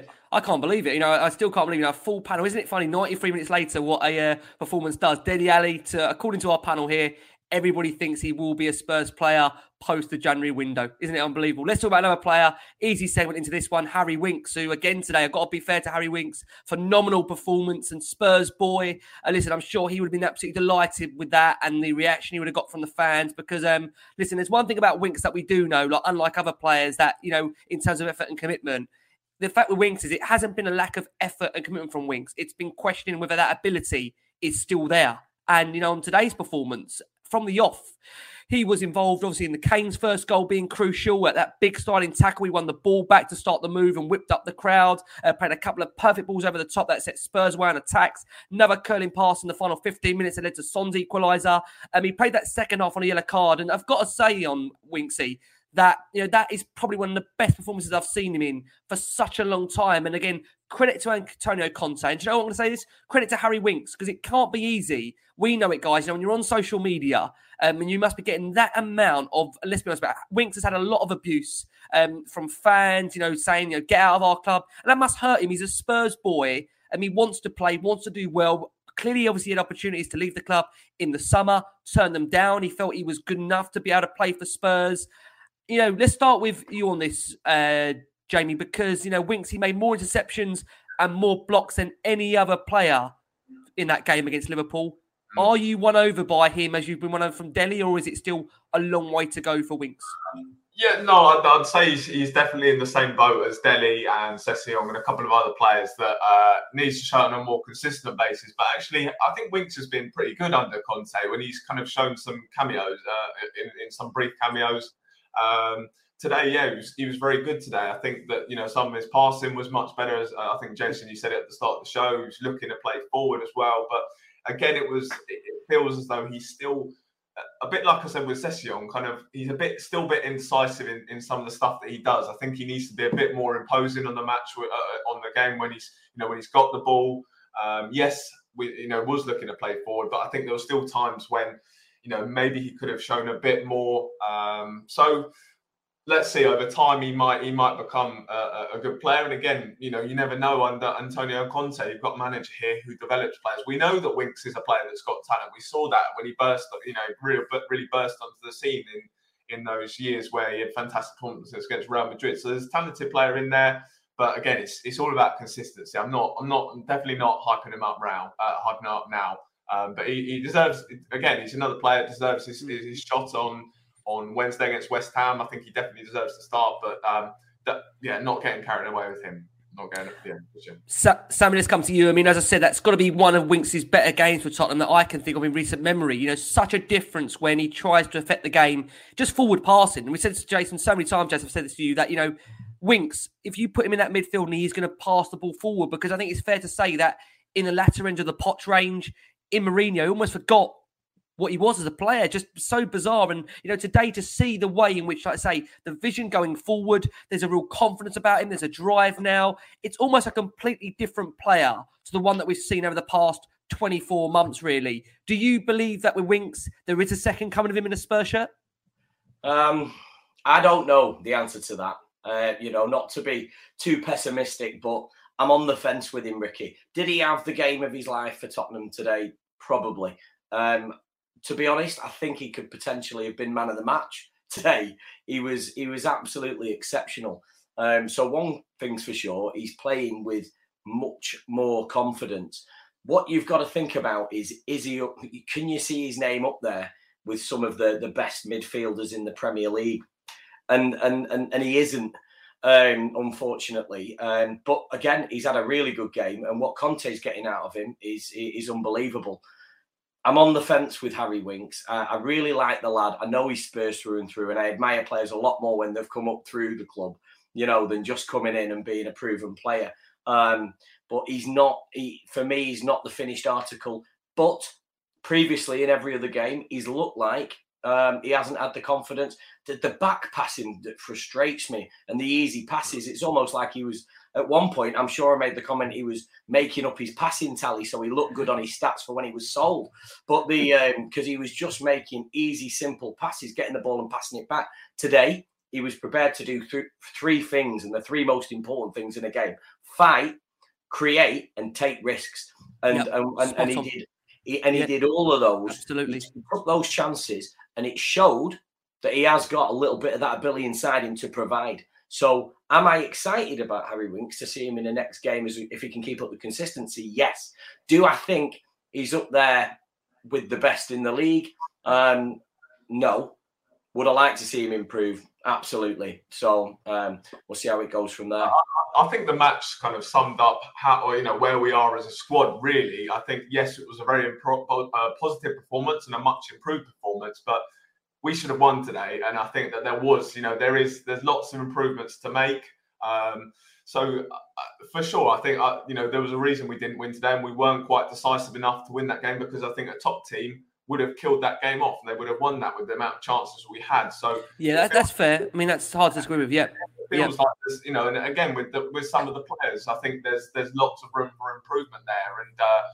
Maybe in a couple of months' time, when Conte's had more work with them and he's able to keep developing keep improving some of these players, then maybe we would have won that sort of game. But today, it just feels as though this squad is kind of it's getting there, and it's at a good level, but it's obviously not quite where we want it to be yet. Because today, we should have taken our chances and won that game. But again, I'm not being negative at all about that, because it was fantastic. Ricky, just on that, just going back to Harry Winks, just a comment in the comments there. Man City could pay 50 million for Winks, and it gets you thinking about players, young players like Harry Winks that have that talent, but you've never had them under the proper manager.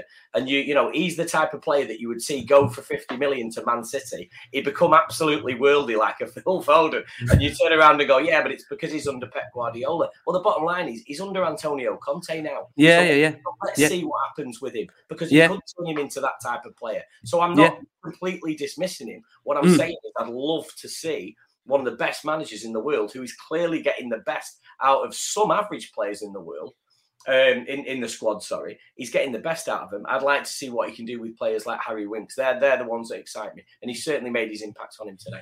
Yeah, I mean, Simply Ace thinks Harry Winks is not worth £1.75. But again, I mean, that's what I mean about this show. The diverse of opinions is there for we'll see. Jace, after the game, Antonio Conte said, Harry Winks is working very hard. He's impressed me in training with his desire. He's a very good player. And when we play in this position with a number 4 in front of the back three, he's very, very good. I mean, listen, he sounds a big fan of Harry Winks. He's spoken glowingly of him since he's come to the club. Same question I'm going to ask you, Jace, as I asked you about Delhi. Do you think Winks has got a potential long-term future at the club beyond January? Long term, no. I don't think he'll be there next season. Put it that way. Is that just the level? Is that because of the level Conte wants in, Jason, in terms of profile and calibre? I think so, and I think he needs to make a big improvement. There's still a hell of a lot of really sloppy things he does wrong. Not so much today, just in general. So it's, can we get him passing forwards? Can he show that little bit more risk taking? Can he show a little bit more game intelligence where you don't lose the ball in really silly areas like he can do sometimes, or get caught on the ball in our centre circle and things like that? So there's still a lot of improvements to make, and I'm not so sure Antonio Conte's a miracle worker. So I don't see him there beyond the end of the season. In the same way you asked me about Delhi, could I see him there after January? Maybe, purely because I don't know how many players we can get in and what type of business can be done, particularly if you start having COVID issues and a fixture pile up. It may well be managers think, do you know what, we just need more bodies on board, even if it is only for 1 or 2 games here or there. So difficult. I still think if somebody came in with a £25 million offer in January, you'd take it. Yeah. You'd take it for sure. But if the best you can get for him is 5 or 6 million, then you'd probably keep him there, because what you're going to do is 6 million to replace him. So I think it will depend on the offer more than anything else as to whether he'll be there or not. That's fair. Okay, let's sum this up on Winksy. Jamie, yes or no? Winksy, will he be here post January 31st for you? Yes, it will. Definitely beyond January. I think with the homegrown issue might kind of limit us as well. But as Jason said, I don't think we're going to get anywhere near the sort of money that we need to go and replace him. So, yes, he will be here. And I think, Sammy, I know your answer. You think he will probably be here, right, beyond January, as far as you're concerned?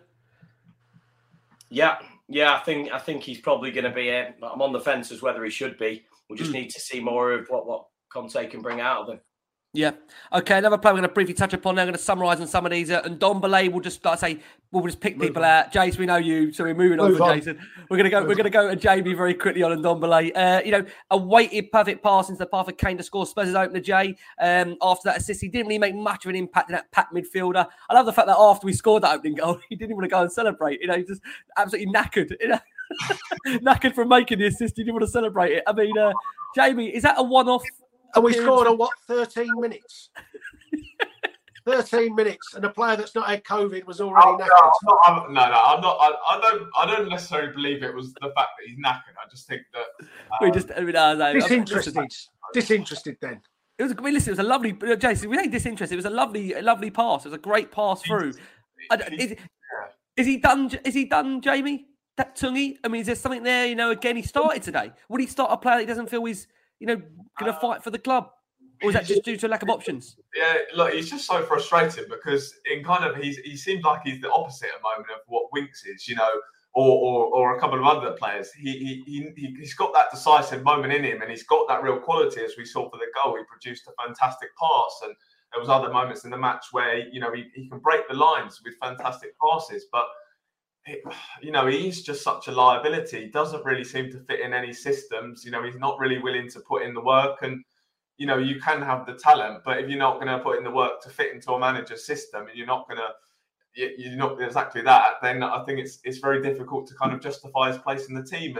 But that's why it's so frustrating, because you see with the passes that he makes, he's got that talent. He's that sort of player that we need, but he just doesn't seem to have the work ethic to fit into an Antonio Conte side or even any manager's side. So. I don't think he'll make it at Spurs. He still had to come off on 62 minutes. Yeah, but again, Jace, I mean, and a couple of players had to come off as well. Some of them were blowing. We saw Sessegnon came off. Sessegnon came off in the 85th minute. Right, let's not the 62nd. Let's move on. Look, even me as like one of his biggest fans, I still can't really defend him because again, he's not putting in the effort. He's not putting in the effort to kind of really work for the team and try and fit into a system. As I said, fantastic that he's making these passes. But you've got to do a lot more in football than that. So frustrating. I find it baffling. We've got to applaud a player that's running now, isn't it? It's just what level are we at with a player? Jason, let's come across to someone that I know you do. Do hold an interest for, and that's Hugo Lloris. He made a couple of really early saves, including a flying one to deny Alexander-Arnold. The Spurs captain denied the same player with his legs to stop a powerful volley. He couldn't stop Yotta's pinpoint header, to be fair to him, but he did well in Liverpool's build up to the second with a brave dive, but it was for nothing really as the ball worked its way back to Robertson to score. Should we be doing anything in our power, Jason Lloris, quickly to get that contract over the line and sign for another, 12, 18 months? I think if it's up to Conte, doesn't it? If he wants you to play with the ball out from the back, then you're not. Do we need to spend money in different areas to Hugo? Absolutely. I've of course, always rated Hugo as a goalkeeper with the ability to make the saves that he does. So I'm always less liable to have a criticism of Hugo, but it depends if we want to be better side with the ball and have composure at the back. And, so often it's his first pass that puts us under pressure because it's not clean, it's not straight. So it would purely depend on that. I'd be more than happy to see Hugo in goal, but I do think we'll see him move on in the summer. Or if he's there. Or if he's there, it will very much be as a second goalkeeper next year, not as a first goalkeeper. I think the trade-off between having a keeper that can play with his feet and I think without doubt, I'd happily keep Hugo Lloris. I think when we lose Hugo Lloris, I know for a fact that we'll definitely know how big a keeper that he was. Oh, absolutely, mate. I completely agree with you there, but I'm not being funny. He needs to improve on his kicking massively. I mean, he's been. Well, it's not going to improve now, Sam, is it? No. But I mean, he takes an easy option to kick it out, doesn't he? He's for me, that's part of his game that's got worse. And taking nothing away from him, he's amazing. I want to keep him. Yes. I think we should have the chance to re-sign him. He's got to stay.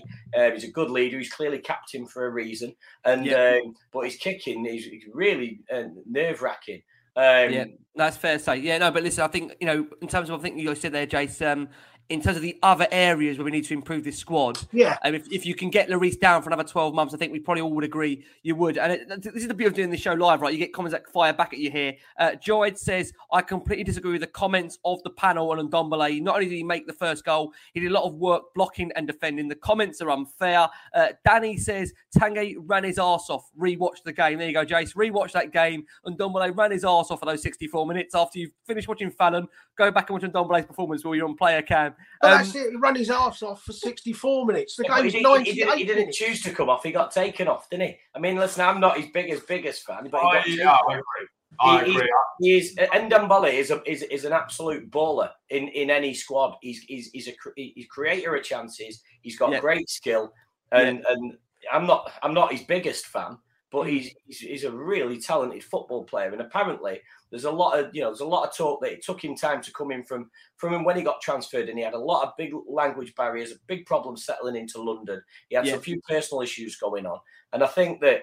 I think he's a great player, and again, like to see more of him under Conte. I know you might be thinking I'm going completely nostalgic here, wanting Ndombele, Moura, Ali, and all the old boys back, but I want to see what Conte can do with the real talent that's in the squad that we know about, and I think Ndombele's got it.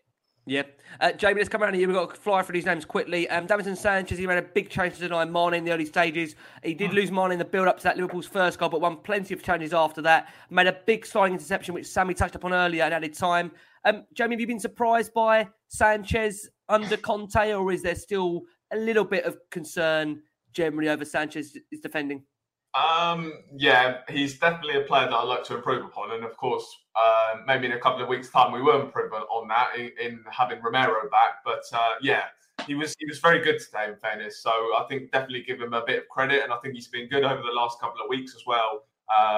But I don't think he's a player that's going to be in the team for kind of the long term. I think Romero will come back into the team. I think potentially we do need another central defender. So I don't think he's got a long term future in staying in the team. But he was good today, very good today. Yeah, Sammy, Jimmy says back to you, Sammy will miss Lloris dearly once we sign Pickford or Sam Johnson to replace him. Almost like a warning there, Sammy. I didn't say we should get rid of him in any way whatsoever, but I did say if the replacements was Pickford, then crikey me, I'd be offering Lloris double. But Jesus, but no, wow. But no, I want to grab him by the knees to stay if that's the case. I praise you, Lloris, and I do think he brings a lot to the team that maybe we don't even get to see. That leadership from the back, which is the reason why a captain is chosen in the first place. It's chosen behind the scenes from the play that they make for the squad and the influence they make on a game. But like I said, all I said, he should improve on his kicking. I definitely don't want him replacing for Pickford, buddy. Yeah, and Stephen H. Dude says, just because Sammy looks like Alisson, he thinks he knows what he's talking about. How dare Stephen H. Dude say that? Wow, that's a shocker. Isn't it just? Have you seen those blue eyes from over here? They're beaming. They are beaming. Right, let's go back round. Let's sum up on these performances. Eric Dyer, let's come to Jason on Eric Dyer. Jason quickly played a delightful early ball early on. Was more enjoying that rather as a quarterback today, to be honest with you, but defending really well on the whole. I mean, he's just playing, Jason, some of his best football, Eric Dyer, isn't he? Have you been surprised by just how much of the transformation it's been? Because there was that time, and I'm still a little bit in that camp that I still feel there's that moment of erratic nature in his game. But to be fair to him, is he improving, Jace, for you now, where he can be that centre back we've all hoped he could be? So far, so good. He's in. He played really well today, and he's in a good run of form. Just needs to keep it going, and show that there's not the mad Anthony Gardner type moment in him where he just switches off and does something really daft. There's a lot of movement with Liverpool. It's a tough ask defensively. The quality that they've got that Robertson and Alexander-Arnold give, and then the movement, it doesn't matter whether it's Firmino or Jota or Mane or Salah. So the fact that they defended individually so well says a lot for them. But again, you've got to keep it going. But he's in good form at the moment, which is nice to see. And as we say with players, all the managers come in, immediately turn to him. And as we say, lots of managers lose faith, but they all take a look at Dyer and think he's always the one, whether we like it or not. Sanchez may miss games, Roden misses games, but they all tend to want Eric Dyer in that team. And I think, if you looked at it as if we were playing a back four, it would be Dyer and Romero. It would be Ben Davies that wouldn't be in the side. So at the moment, he's the man in possession. He's playing well. Let's just keep it going. Absolutely. Yeah, Jamie, come over to you. Ben Davies, another solid performance from Ben there at the back. How many did you give him today? I'll give him a 7. I would give Ben Davies a 7. At the moment, it's very hard to make a point in which Ben Davies should not be getting into the first team at Tottenham at the moment. And that's credit to Antonio Conte. It's massive credit to Ben Davies. So, I think he dealt really well with Salah in general, Jamie, overall. Impressed by Davies? Is he keeping his place in the team for you?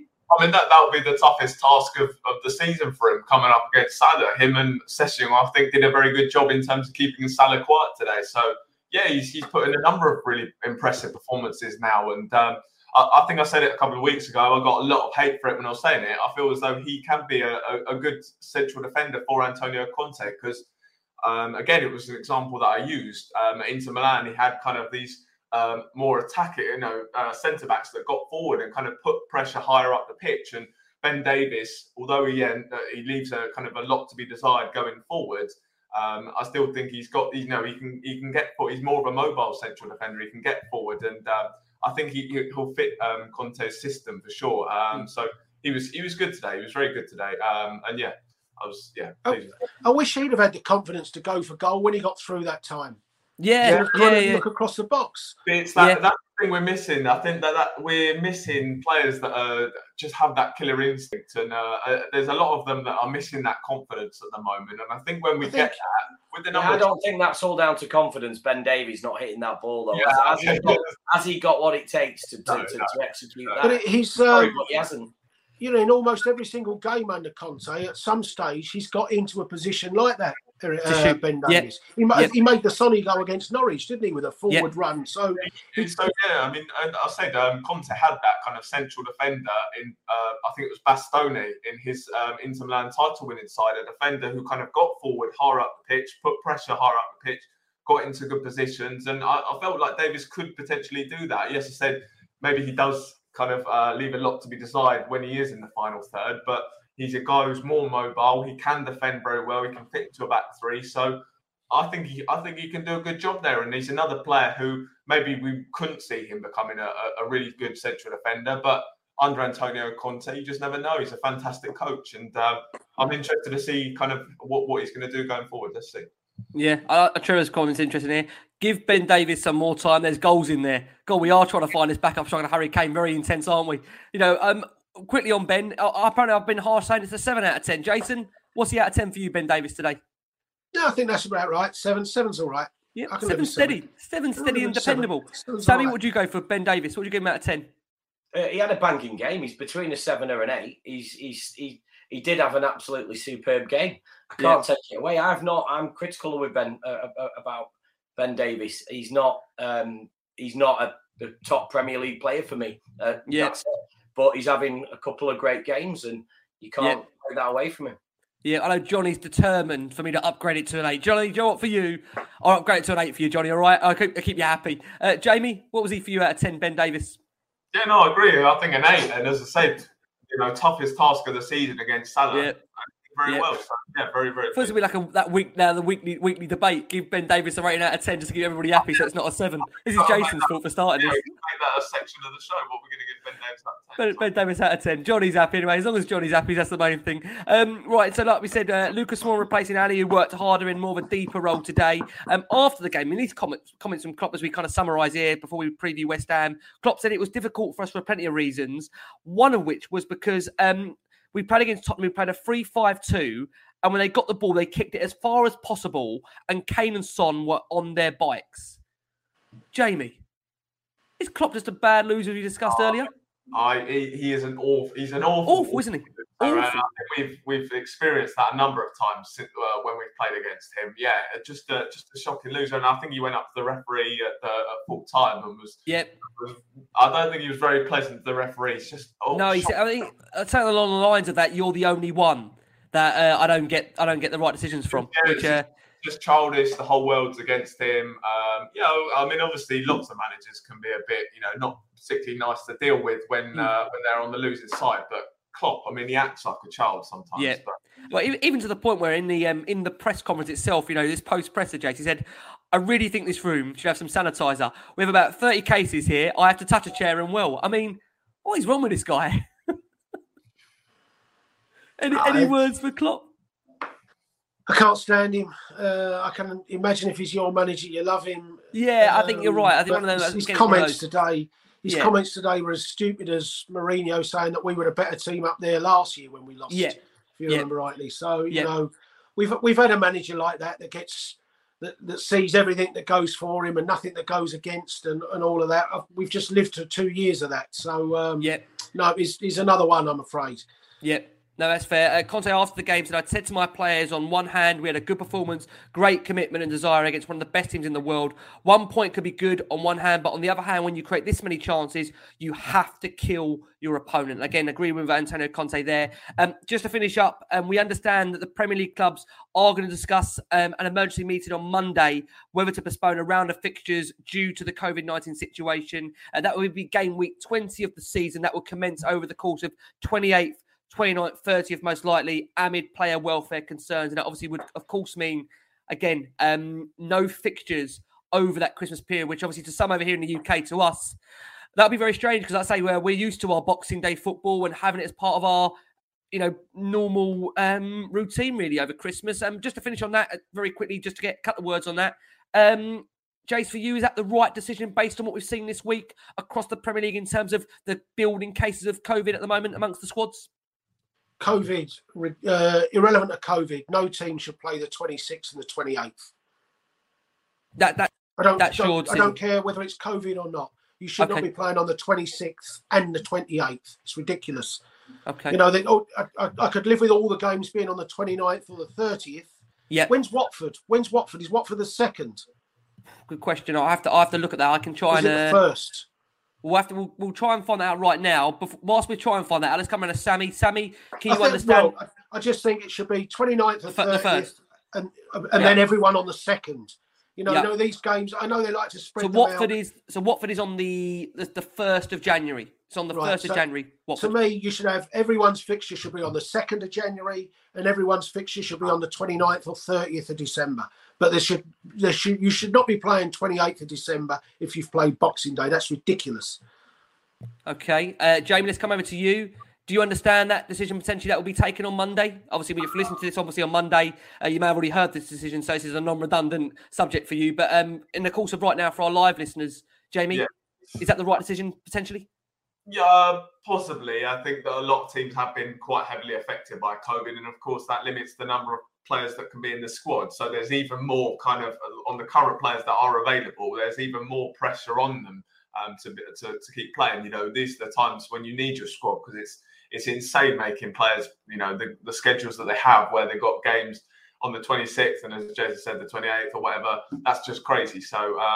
Yes, potentially, I think it's a good idea. I mean, look, Chelsea, I think they were really even struggling for numbers on the bench today. So, the situation, I think I would agree with that. I think it's probably the right decision. Yeah. I just think that the logic of it, if you've played on the 26th, 27th is always going to be a rest and recovery day. Yeah, you can't do any training on that day. And you should have one day to prepare for your next game. At least do your walkthrough, your set piece training. But you're thinking if the 27th is a rest and recovery day and teams are travelling on the 27th to play on the 28th, then they're clearly not prepared for the game on the 28th at all, are they? There can be no preparation work for a game on the 28th. So, like I say, the fitness issues is one thing, but in general sense, if you can't even prepare for a game properly, you shouldn't be playing it. It's, I mean, Ash on the screen says you're ignoring the fact that TV schedules dictate everything, and he's absolutely right on that. Again, he is, and also the fact that obviously we've got a number of games backed up now, where when you're looking at it, we might still potentially have to play. Jason, in your words, that checker trade game, that Europa Conference League game against Stade Rennais at some point. I mean, Sammy, for you, what do you think the right decision would be? Would you be in favour of that potential postponement, or would you like to see those games go ahead?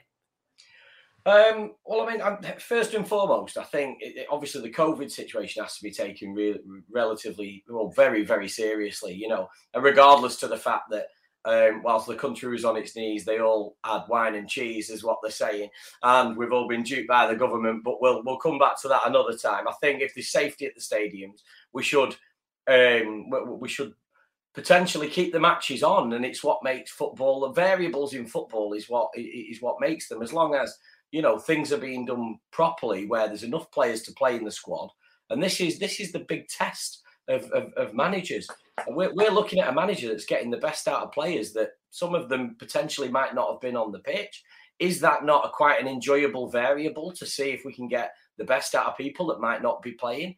As long as everybody's safe, I will add that. I'll keep adding that. As long as everybody's safe, I like to see football go ahead. Having 2 games in 3 days is ludicrous, and it always has been, for the fitness of the players, and not only the fitness of the players, the planning that actually goes into planning a match. And there's a lot of digital walkthroughs of the game and stuff like that these days that doesn't even go on the training field. It goes on in the boardroom whilst the players look at what positions they should be in and the likes of.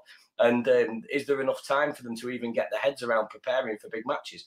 I don't know. However, it's life, and everybody's surviving through it. And as long as we've got enough players to play, we play football. Christmas period, I've got to admit, is there much better than having it cold outside, the TV blaring on, a beer in your hand, the family running around the house, and you're cheering for the squad that you love the most? Yeah, I mean, that's fair. Like I say, and this is the thing, is I think a lot of people, like you said there, Sammy, football for them over Christmas is, like I say, a massive part of their routine. So like I say, not having those fixtures around the Boxing Day and around the Christmas period, you're totally right. We absolutely do love it. And again, I think we all just want to obviously stress the nature that it needs to be right, it needs to be safe for everybody. So like I say, it can hopefully happen. We've got to remember, Ricky, we're 3 games behind already as well. So what's happening? What's going on there? We're games behind already. We've got to try and if there's any more delays in it, that I think that decreases our chances much more than playing a few players that might necessarily not have got in the squad. Yeah, that's fair. I mean, I can tell MS on the screen right now, we will not be applying to be on the Premier League panel unless Jason has got an interest there. We'll send Jason the application form tomorrow morning, but he's too busy at the moment watching Fallon now and 9-pointer. No, I'm just looking at what the fixtures are on the 28th in general. That's all. I mean, a Newcastle playing the 28th, I don't know. I think there's a full round, isn't it? I think there's a full round of fixtures. I might be. I mean, you look at that game, for instance. You know, and forget who the opposite. Arsenal against Wolves is at 12:30. So Wolves will have played Boxing Day, and they're travelling down for a 12:30. I mean, that's not even 48 hours recovery. Yeah, it's ridiculous. Absolutely ridiculous. And you know, Watford, West Ham. Okay, at least it's not too much travelling, but for and Leeds, Aston Villa's another one that's travelling, but that's at least 5:30. But for Wolves to be going to Arsenal, well, forget that it's Arsenal. It would be the same if they were coming to us. 12:30, less than 2 days after they've played. That is absolutely ridiculous. If Arsenal were at home to us, or West Ham or Palace, you could make more of a case. But Wolves, that's ridiculous timing.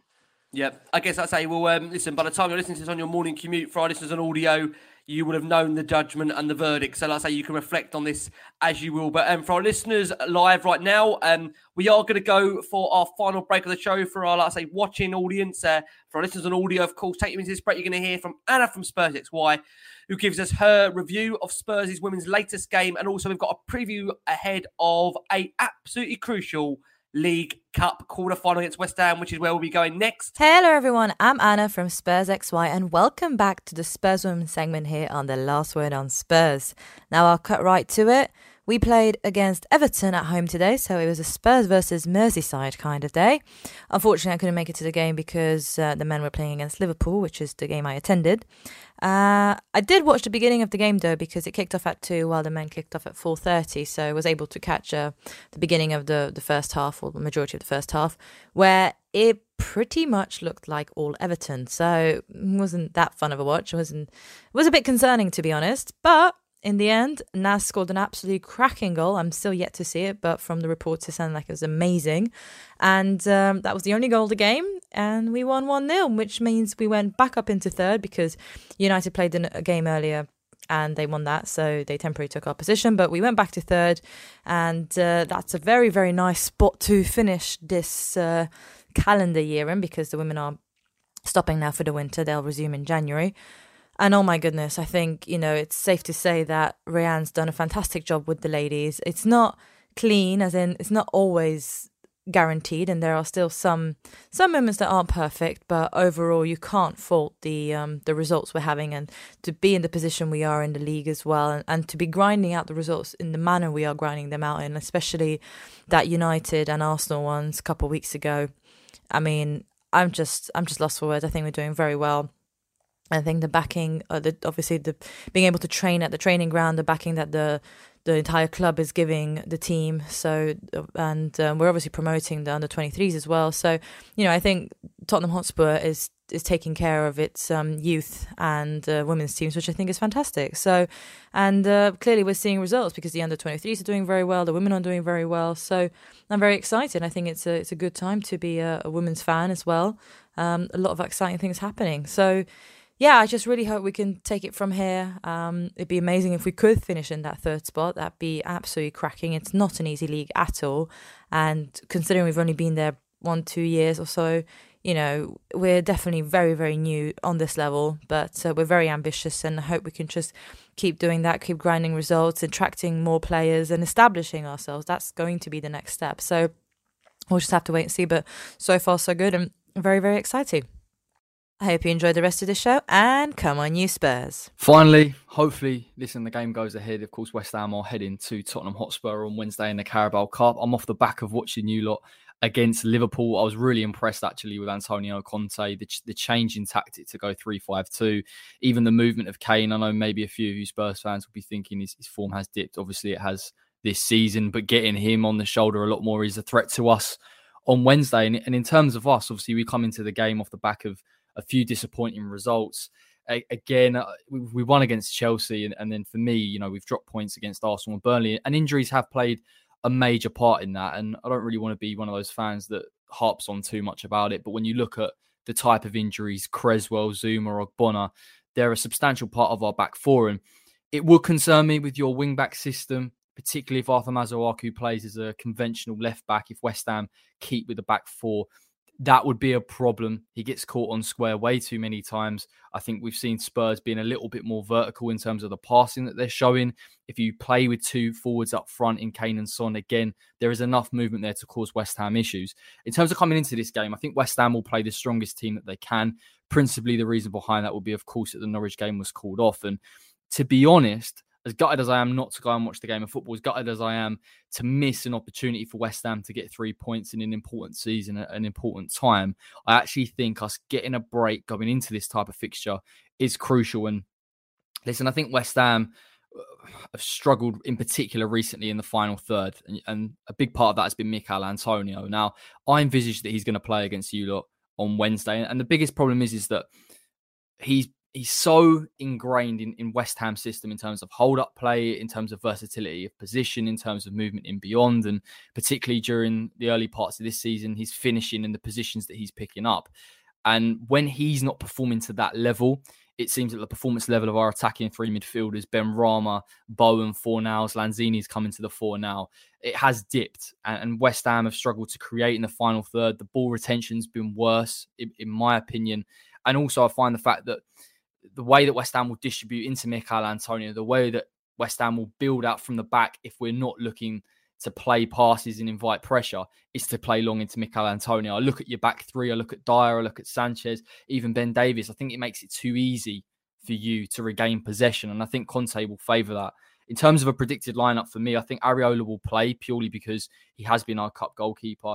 West Ham fans will argue that there's a debate whether he should play over Fabianski. I think that's a question for another day and definitely for another channel. I'm going to go Soufal's going to play right back. We know that he's been suspended in the league, but there's no reason for him not to play in this game. I think Diop and Dawson will start. If you're looking for positions, actually, in terms of where they're going to be at, I think you're going to see Dawson at a right-sided centre-back and Diop at left-sided centre-back. I'm hopeful Cresswell can come back into this game. It would be a huge plus for us, particularly in terms of set-piece delivery.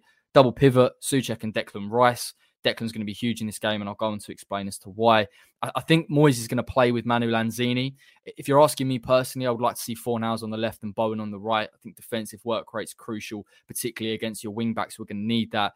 And I think as well, the opportunity for West Ham to have an overload against your back three is going to be crucial at times. And I back Bowen and I back Manu Lanzini, of course, and Fornals in that sense. And Mikel Antonio, purely because he's the only player that we can really play. Calls for Vlasic. I think time has passed since our last game and against Arsenal, and maybe what we wanted. And listen, Antonio was incredibly poor. I think we just have to go and hope that Antonio is fully fit. He's ready. He's running in behind. I look at your 11. I think there's a few things that West Ham can do in this game. I think overloading the midfield's a big part of that. And I think Manu Lanzini, this type of game, will suit him. If you do play 3-4-3, you look at the midfield too. I know Conte tries to control the midfield. And again, his two midfielders have to be really good in possession and they have to keep the ball. I think West Ham can press with the double pivot. I think Lanzini can drop in deep and help us transition. I think we can overload as well, particularly if Fornals and Bowen are coming central. So that's one way I would look at it. I would also look at Emerson Royale. Listen, I know you've spent a lot of money on him. I think positionally he's poor. I think there's a reason why he's playing wing back. If Antonio is going to be versatile and hopefully he is fully fit and energized, he's peeling off to that left-hand side and we're overloading it constantly and keeping the ball and regaining it. And that will give West Ham time to push the players up, to squeeze our two midfielders in Souček and Rice a bit higher. And then, of course, we can try and set the attacks from there. Again, I sort of expressed it earlier in terms of the worry for me from Tottenham's point of view. I think Son's a problem. I think the way that Conte wants to play, you've got options in Mora to play possibly as well. We're looking at players that are going to get on the shoulder a little bit more. And if you're going to try and isolate and overload in wide areas, I think, again, that's a possibility. And you're going to stretch with the front two.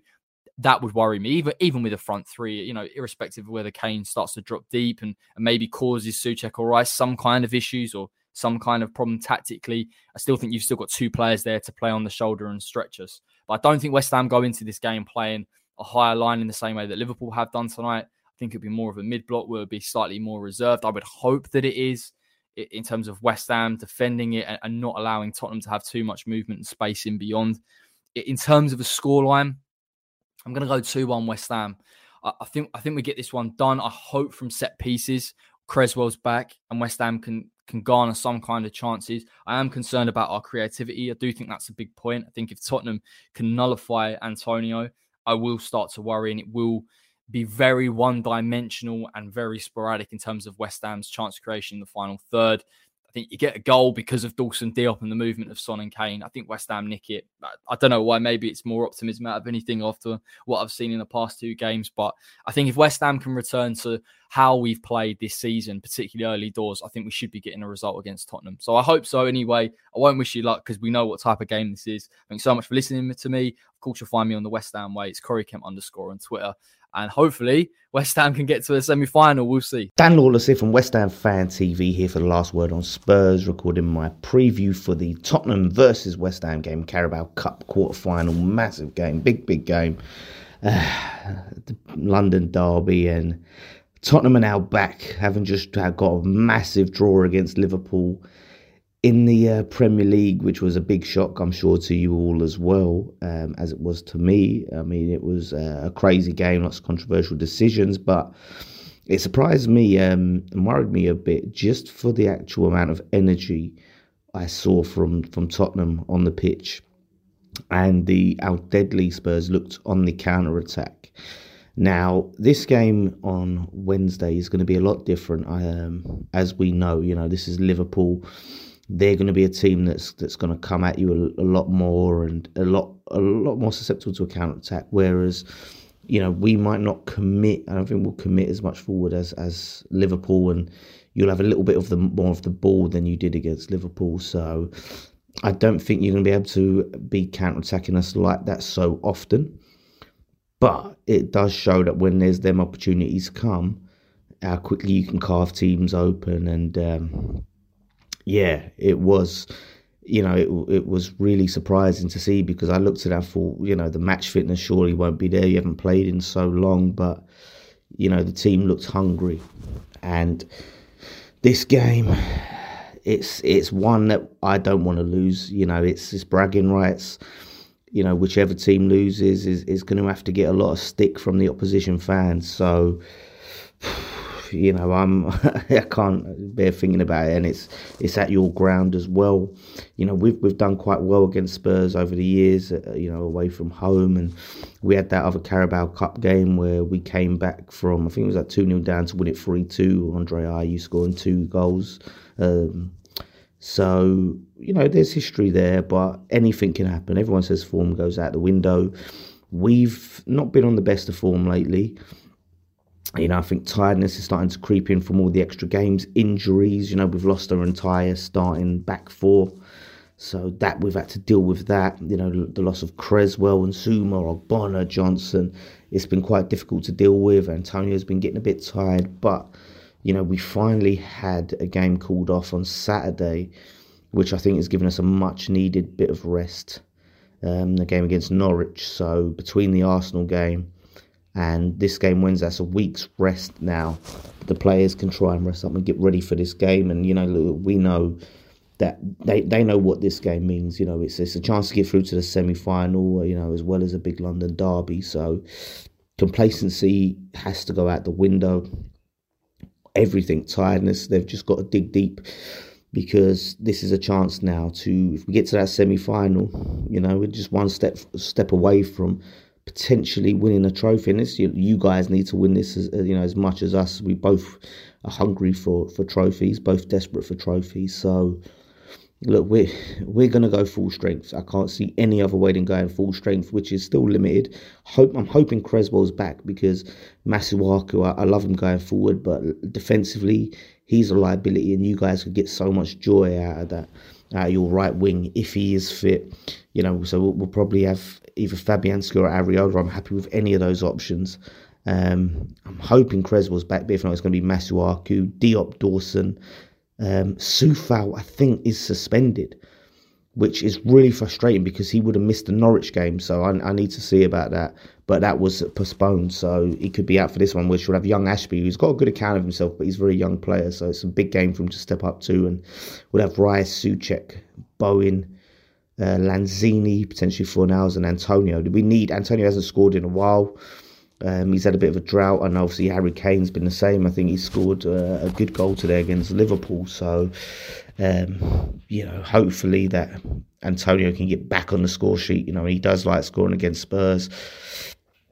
So this would be a huge game for him to score and start to get back on the goal scoring form. So, I think that that's what you can look forward to, and big game either way.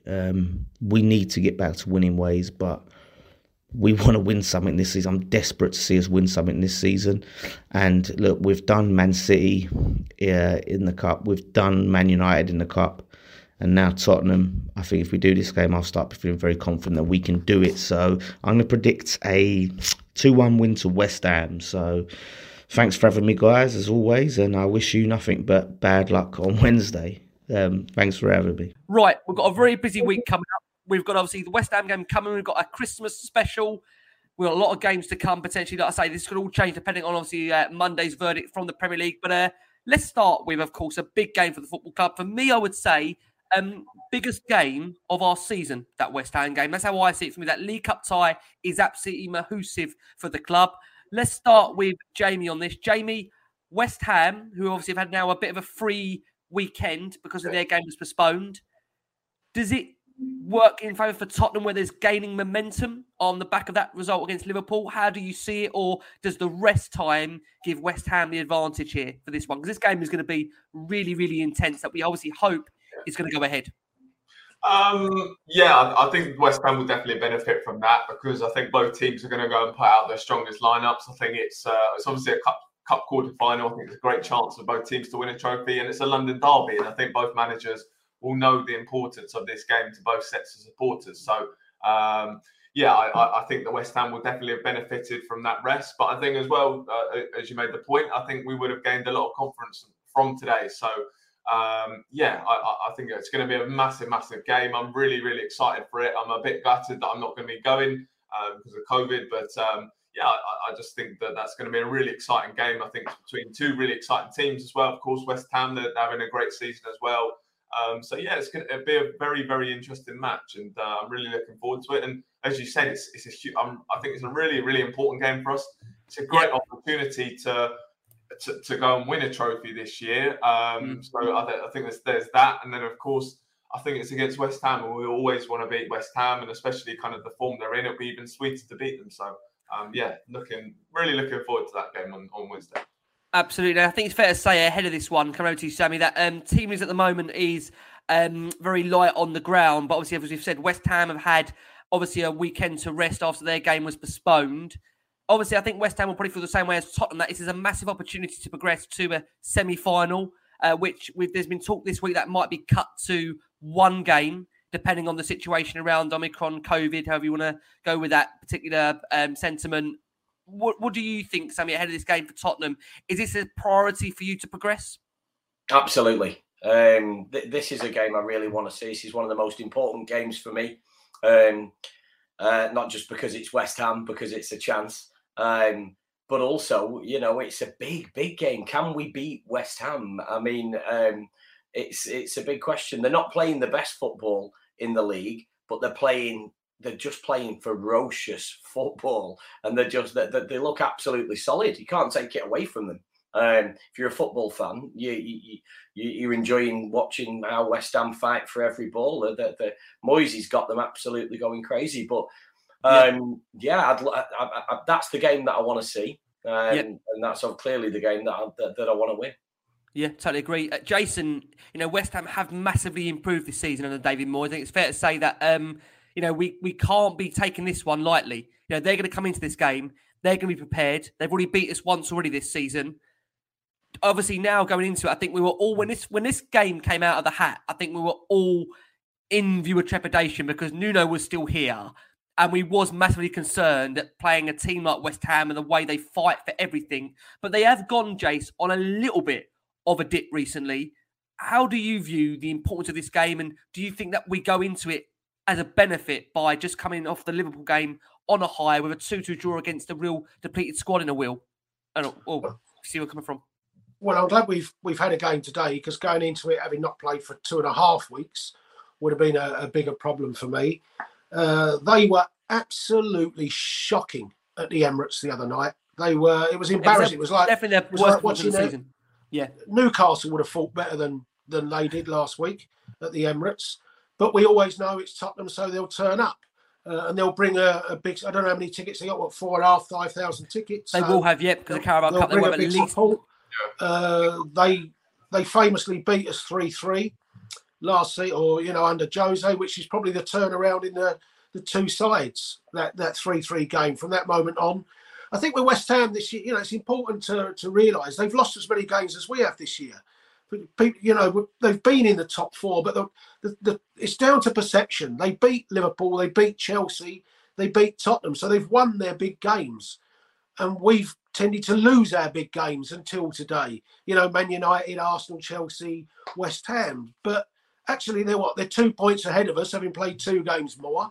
They've lost 5 already this year, so they're not unbeatable. And when I've seen them of late, other than corners, they're not that much of a big threat to it. I'm not seeing them really open teams up. They take fantastic set pieces, and we conceded with a corner at their place. So if we can defend corners, we'll need to. Who got sent off against Arsenal? Was it Soufal? Yeah, Kufal, wasn't it? Yeah, Kufal went. Yeah, so he'll presumably, because his suspension he'll be suspended because he'll be for the League Cup, which is a good thing for Tottenham, because he's a popular player at West Ham. Yeah, I think I like watching Declan Rice. Big admiration for Declan Rice. I think he's a super player in that role. And Antonio, we know, will be a physical challenge. But it's Gerard Bowen is playing well for them. But we shouldn't be scared of them. No, we really shouldn't be scared of them. And it is just a massive, massive opportunity for us. And no doubt we'll get battered. Even if we win, they'll still be singing "We get battered" everywhere we go. But so I'm going for a 2-0 Spurs win where we get battered. I love it. We'll start with that one. Let's come on to Sammy. Sammy, what are you going for score-wise? 3-1 Tottenham. 3-1 Tottenham. Okay. Confidence in the camp. And Kane scoring. Oh, that'd be nice. Yeah, that would be great, wouldn't it? 2 games in consecutive games for Kane. That would be great to see. I just think that the way it works, he should get sent off today, so he's suspended for it. But I bet he'll be the one that scores the decisive goal, and then they'll have a chip on their shoulder like Scousers will and say, he shouldn't have been playing.